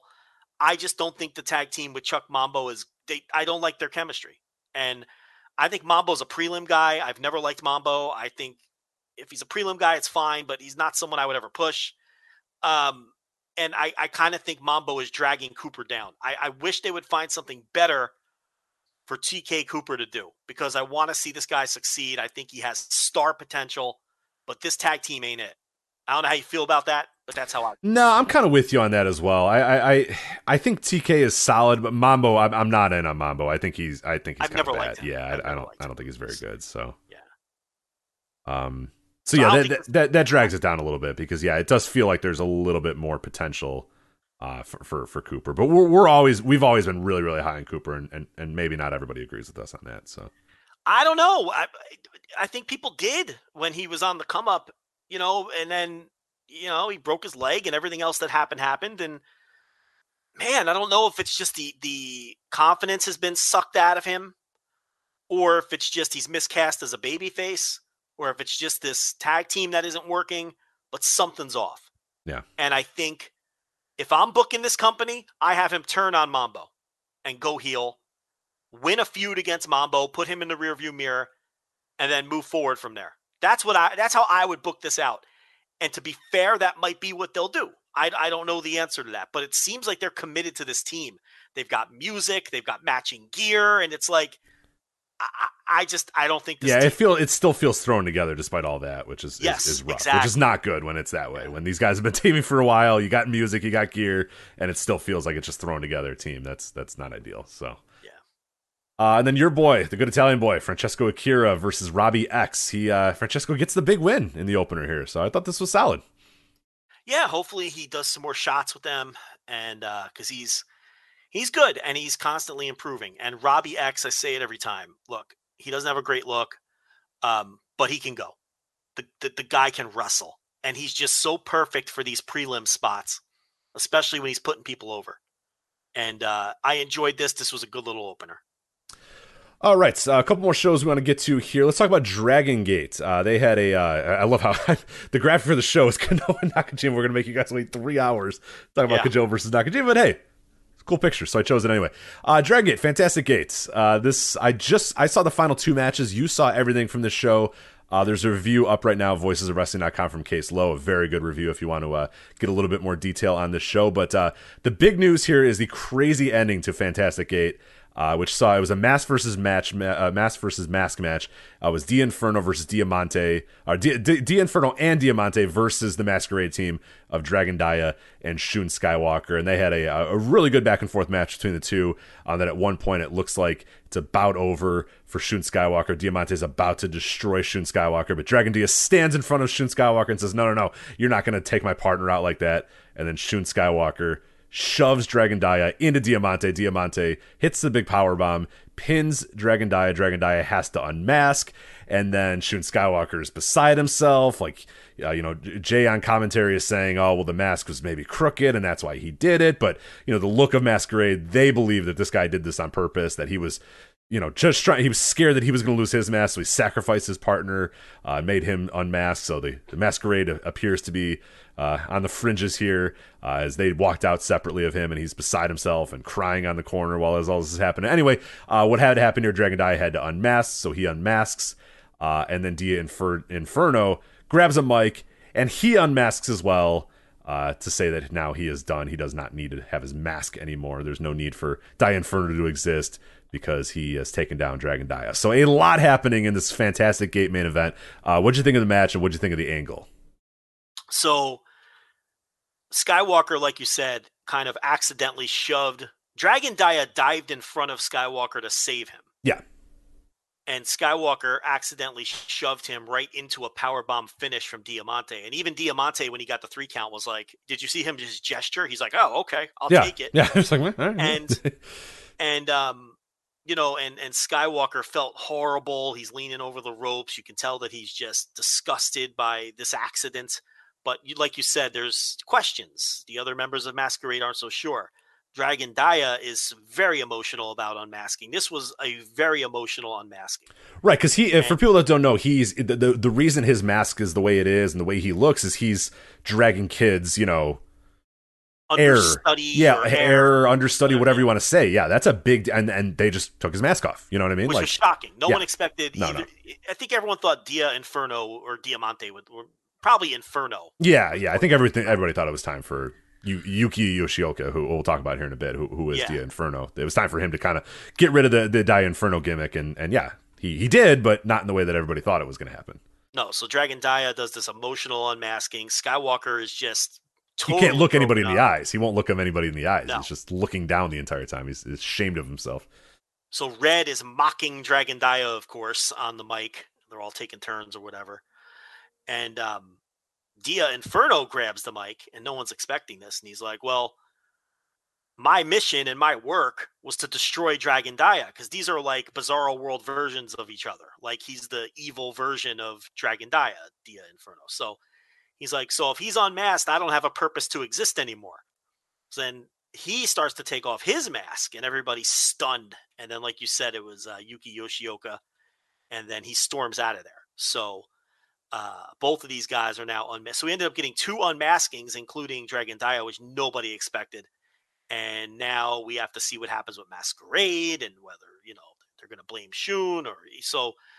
Just a wild fucking scene, totally unexpected. I haven't read Case's review yet because I just finished watching right before we started, so I had to get it all in. But yeah, just a wild scene and really a lot of cool directions with that, because now we get to see what happens with Yoshioka. We get to see how the Masquerade fall out. So when Dragon Gate lands with something like this out of nowhere, it's always really cool, and they have the guts to pull off shit like this out of nowhere too, historically. So I thought it all came across very well. Absolutely. And there's a lot of new directions too, because D'Inferno, when he left the ring, like he threw his mask at SB Kento, kind of signifying that he's probably done with RED. So there's going to be some feud there. And you have D'Inferno, who could possibly, as Yuki Yoshioka could maybe go and become a face. You have Shun Skywalker, who looks like he's on the verge of turning heel. You have Dragon Dia, who's on the verge of maybe becoming a bigger star now that he lost his mask type thing. So there's a lot going on just with RED and just with Masquerade and just in that main event that you can talk about. And elsewhere on the card, I mean, this was a very, very cool Dragon Gate card as well. I only, unfortunately, was able to watch the Brave Gate title match, which, by the way, if you have not watched, go out of your way to watch SB Kento and Funky Jackie Kamai. I thought this match rocked for 14 minutes. And here's where my hot take comes in, Joe. Are you ready for this one? Yes. I think SB Kento has blown away Shun Skywalker in 2021. That's a hot take. I think SB Kento is the future of this company. He is so good, carries himself with a different sort of... Shun is good. Do not get me wrong, Shun Skywalker is good. Something's just kind of missing with Shun. I just don't feel like that is a main eventer. SB Kento feels like a fucking main eventer. He seems like, that dude has grabbed this. He's 21 years old, and he's like the most charismatic guy in the company. He's the biggest asshole in the company. He's a great wrestler. He's a tremendous wrestler at his age. Dude, I think sky's the limit for this guy. I think he's incredible. No, I think, he's obviously a huge part of the future. Skywalker, to me, has... he's got that ace presence though. I really feel like he has that ace presence. He just feels like a big deal in the way he carries himself and in the way he wrestles. SB Kento obviously is a heel right now, and like you said, he's a kid and he's already really great. And he's only getting better. Funky Jackie Kamei is only like 22 years old. Oh yeah, the embarrassment of riches as usual in Dragon Gate. It's just the problem. They've had this for a couple years. They just haven't been able to convert those guys into being like the big time stars. Now. Yeah, it's happening now. Yeah. And I guess we'll find out if crowds ever come back and we see how they draw, because they've been pushing and elevating people all throughout this endless pandemic. I didn't like this match that much, honestly, though. Really? The match? Yeah, the match didn't really land for me. I didn't think it was a bad match, but I just thought it was a match. I thought it was really good. Yeah, I'm surprised. Yeah, did you watch the first match between those two? I still haven't seen that. Yeah, go. Yeah. Well, now, if you didn't like this one, I don't know if you're going to... Well, maybe you'll like that one. I don't know. Watch that one if you get a chance. The first one's supposedly a match of the year contender, right? Yes, I think I like this match a little bit better, but most other people think that first match is better. Really? So that one's weird. That one's weird because it's an atmosphere thing for me, which seems weird for like they're both clap crowds. But that one's got like no commentary. It's in a really small arena. It's longer. It's like 22, 23 minutes or whatever. Don't get me wrong. It's really, really good. I just think I like this one a little bit more than that one. But you watch and be the judge. So if you liked this one better, I don't think I'm going to like the other one. But I guess I should watch. I have a sketchy Billy link. Yeah, use that. I think that's how I watch too. I think it's not. It hasn't been easy to watch, but this show, by the way, if you're listening to this review right now, Dragon Gate Live, it is on English commentary as well. So if you want to listen to it in English, you have, I don't know, a few days left to watch it or whatever. Yeah, I think it's a week or so to watch it. So, and I watched the rest of the show. There's nothing worth seeking out. It was just, your typical undercard stuff that was all fine. So, there's no reason even to go in depth breaking any of it down. I'm trying to look and see if there's any Strong Machine J and Dragon Kid. I don't know. I don't have anything else to say about any of these matches, honestly. Well, King Shimizu is now Big Boss Shimizu. That's true. Yeah, big news out of Natural Vibes is King Shimizu is now Big Boss Shimizu. So. Yeah, and they won the opener, and I thought the King Shimizu stuff would be done by now, but it obviously has more legs. So there is that. But I don't know. I didn't think it was a very good show, but I didn't think it was a bad show. I just, and if it wasn't for the angle at the end of the main event, I didn't think the main event was that great of a match either. So I thought it was pretty good, but not great. Like not a It's go fun. out of your go. It's a go out of your way to watch the angle. Maybe not necessarily go out of your way to watch the match. But it's 21 minutes. So I would say watch the match because I think it's going to build up to the angle. But yeah, not something that I think you need to absolutely go out of your way. But you should probably watch the final couple minutes and the angle because it's great kind of pro wrestling 101 storytelling. So plus 400 people in Cork and Hall clapping. I'm just over it. Tough, dude. I know. Over it. So. Well, I don't think you can get over it just yet because I don't think it's coming back anytime soon. No. Anyway, speaking of clap crowds, we'll end the show here with Nakajima versus Kenoh and Noah's The Best Show. So I did not watch the undercard here. I only watched the main event, which for people that do not know, GHC heavyweight title, GHC national title, Nakajima, who is the heavyweight champion, versus Kenoh, who's the national champion in the main event. English commentary as well, still free. Wrestle Universe, still free to order and watch as well. But this is a big time match. These guys have had a long standing feud. They've had matches this year. They've had matches in the past, and this one was all leading to this point at Noah the Best, title for title. And Joe, it ended in a 60-minute draw. What was your thoughts on Nakajima versus Kenoh? Yeah, they just had that N1 victory final match, which we talked about a couple of weeks ago. And we always talk about how they just have a violent series of matches that very often end by knockout, by referee waving it off, by DQ, by, draw. This is not even the first draw that they've had. And these guys just always kick the living shit out of each other. It's the most violent rivalry in wrestling. This match was no exception. For 60 minutes, they kicked each other's chests in. They slapped each other silly. And I got to be honest, I didn't like it at all. At all? At all. I was stunned that I didn't like this match because I thought I was really going to eat it up. But now, did you? Now, quick question. Did you? I love their series. Yes. Yeah. Did you know this went to a 60-minute draw before you started watching it? I did. Okay. Now that I bet played a pretty big role in why you thought it could have. But I love these guys so much when they wrestle each other that I was still looking forward to it.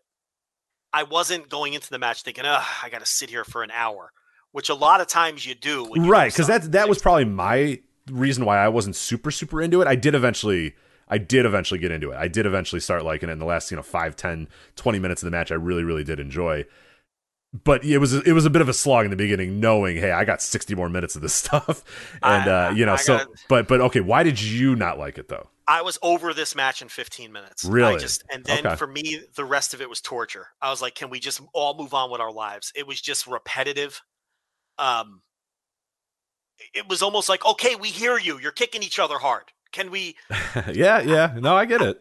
I mean, and it kind of, this is going to sound like a weird one, but it kind of felt soulless. It didn't feel, I didn't feel the hatred between them that I normally feel between them, though they were beating the fuck out of each other. It did feel a little bit more just like two guys wrestling for titles versus like the other ones where the bell would ring and these guys would just want to rip each other to shreds type of stuff. Other matches that they've had have just what you said. It felt like they wanted to kill each other. And the objective was, I'm going to kill that motherfucker.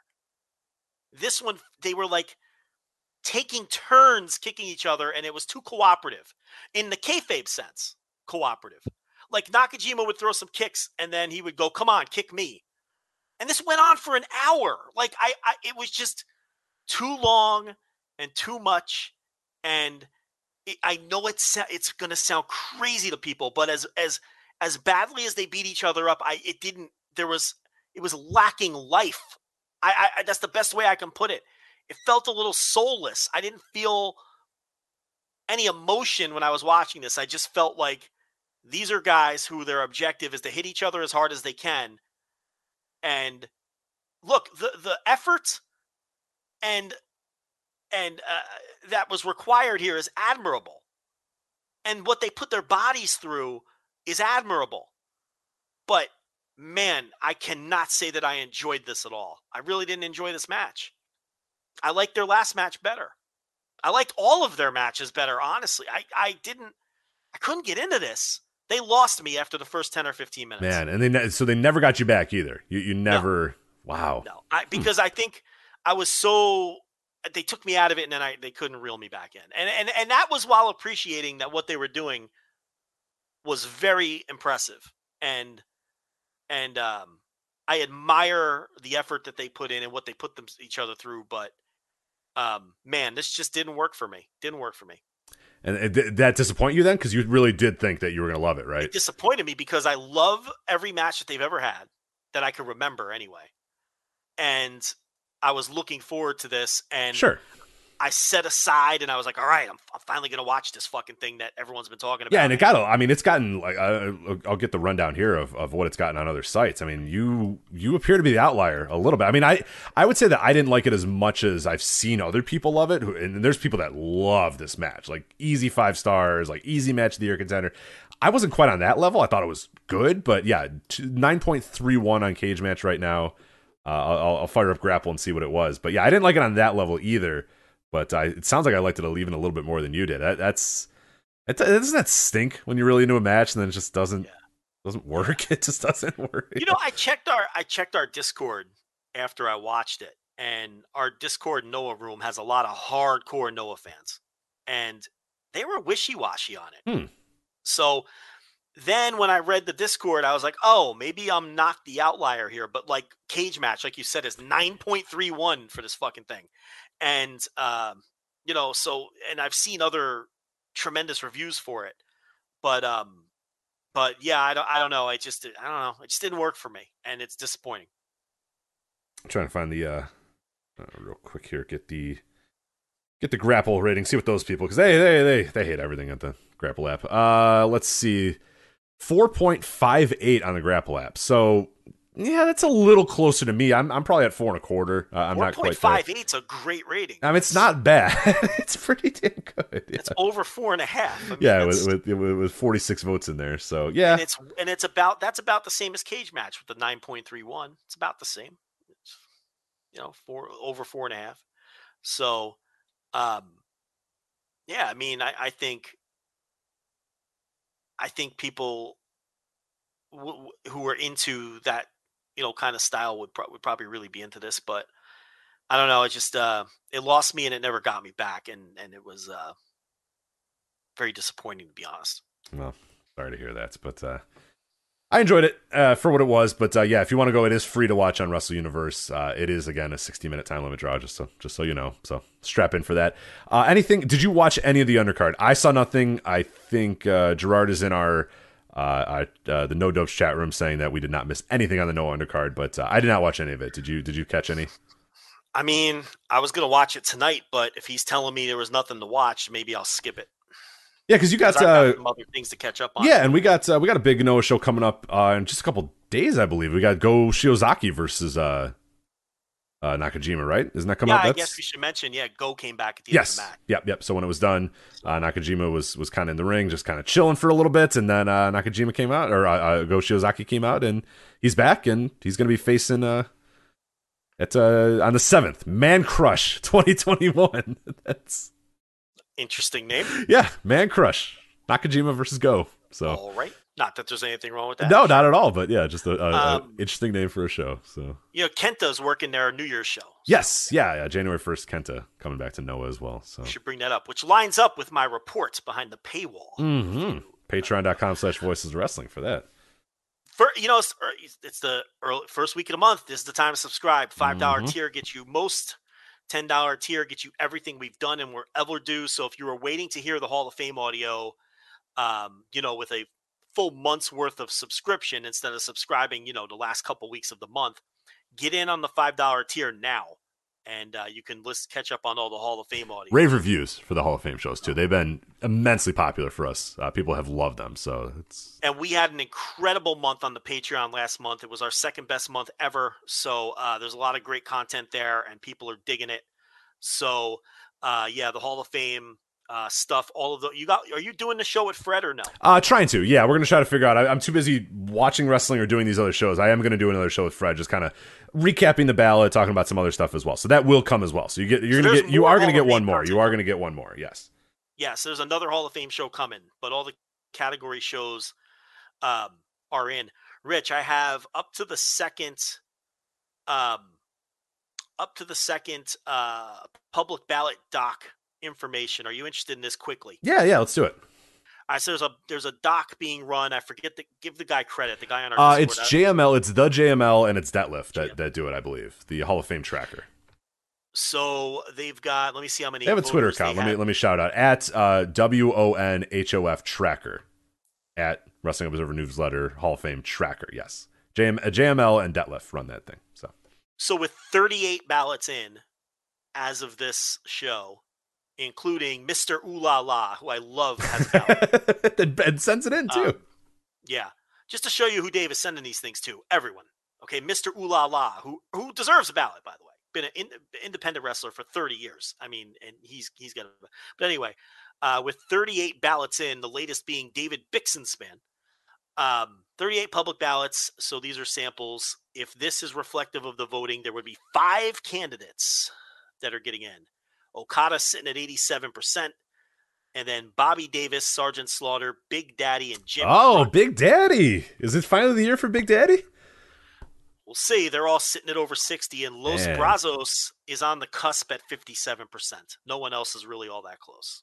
So that's what we're looking at right now with the sample ballots. There we go. Man, I'm looking at these samples. Naito at 31%. That's rough. Kota Ibushi at 46% coming through. Paul Orndorff is not doing well. Yeah, I think. Uh-oh. Punk. You and me are 2 of the 10 Paul Orndorff voters, which is not great. Yeah. That's great. Damn it. Well. But, these sample ballots, weren't the samples wildly off on someone last year? I can't remember who it was. I forget who. Yeah, I did. They were, but yeah, I don't remember who it was. Yeah. You see, with the sample ballots, what you're going to get is people who are mostly extremely online because they're the ones that are aware that the sample ballot, you know what I mean?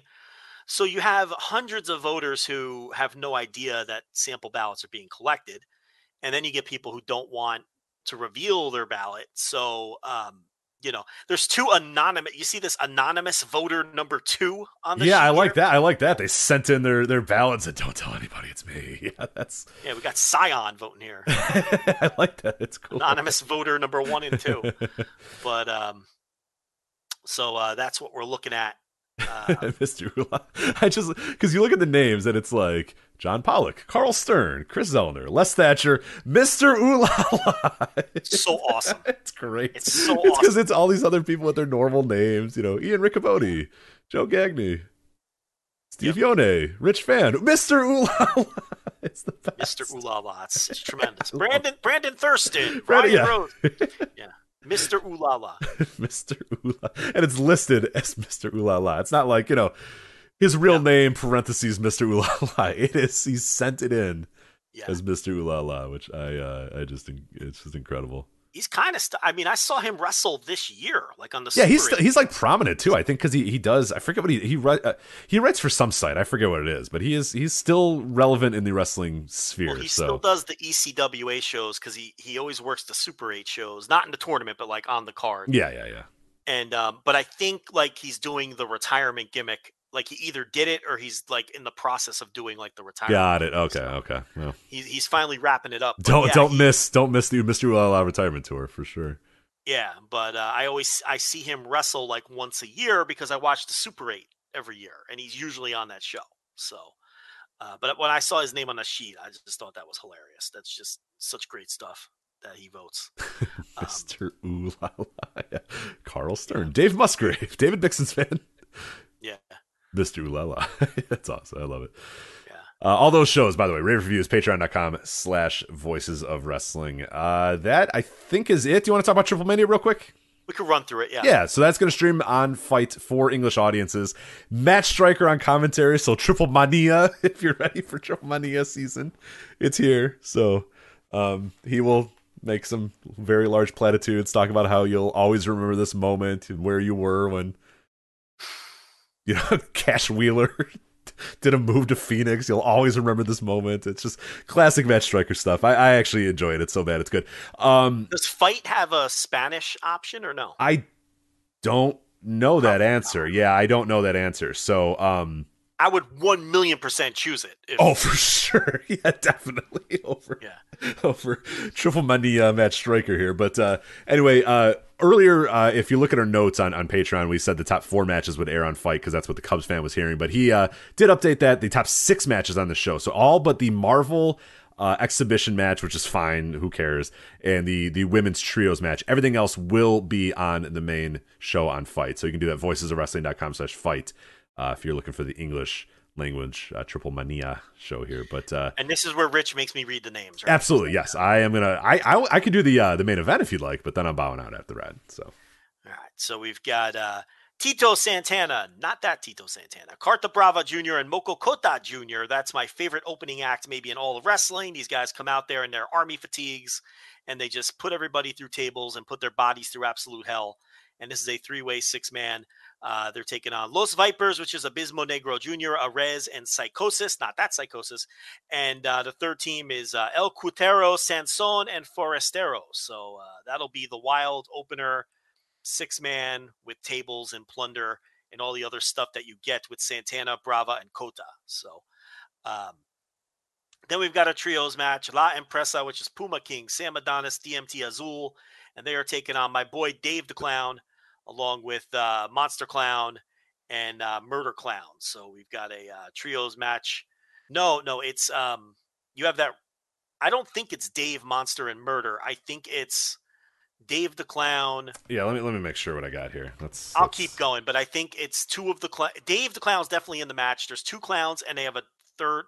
The third partner is not a clown, I don't believe. No, I'm looking at it. This is at least per Wikipedia. It's Puma King, Adonis, DMT Azul versus Dave the Clown, Monster Clown, and Murder Clown. Okay, I trust you. Yeah, I trust Wikipedia. That's what they have. So, all right. Then we've got Dragon Leon Dralistico versus Laredo Kid and TBA. The always dangerous TBA, you know. Yeah, that could be a really good match if the TBA delivers, which you would think that it would. They're not going to put a stiff in there. Well, you never know, I guess.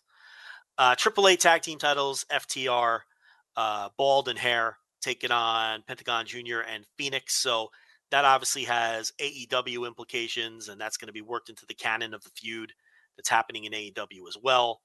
And then we've got Psycho Clown, Pagano, and Cain Velasquez versus LA Park, Rey Escorpion, and Taurus. And it is, yes, that Cain Velasquez, in case you're wondering. Yes, it is. It is not that Tito Santana. It is not that Psychosis, but it is indeed that Cain Velasquez. Correct. And they weren't able to get Junior Dos Santos to do the big angle. They were going to fly in Junior Dos Santos and Dan Lambert, to confront Kane. And that fell through because Junior Dos Santos is training for a boxing match or something for Thriller, which I'm sure he's making a ridiculous sum of money to do. So that makes sense. But that tells you that Junior Dos Santos is still interested in doing more pro wrestling. Yeah, which is good. Which is good news for everybody, because I thought he had potential. Yeah, for sure. From what I saw, And then the main event. This is very strange match here. Yeah, Kenny Omega out, so it's going to be Vikingo, Samurai del Sol, Jay Lethal, Bobby Fish, and Bandito. So that at worst is going to be fucking crazy and crazy and newsworthy for sure. Yeah, we went from Vikingo and Kenny Omega, which is an awesome. We'll have to wait again for that match to finally happen.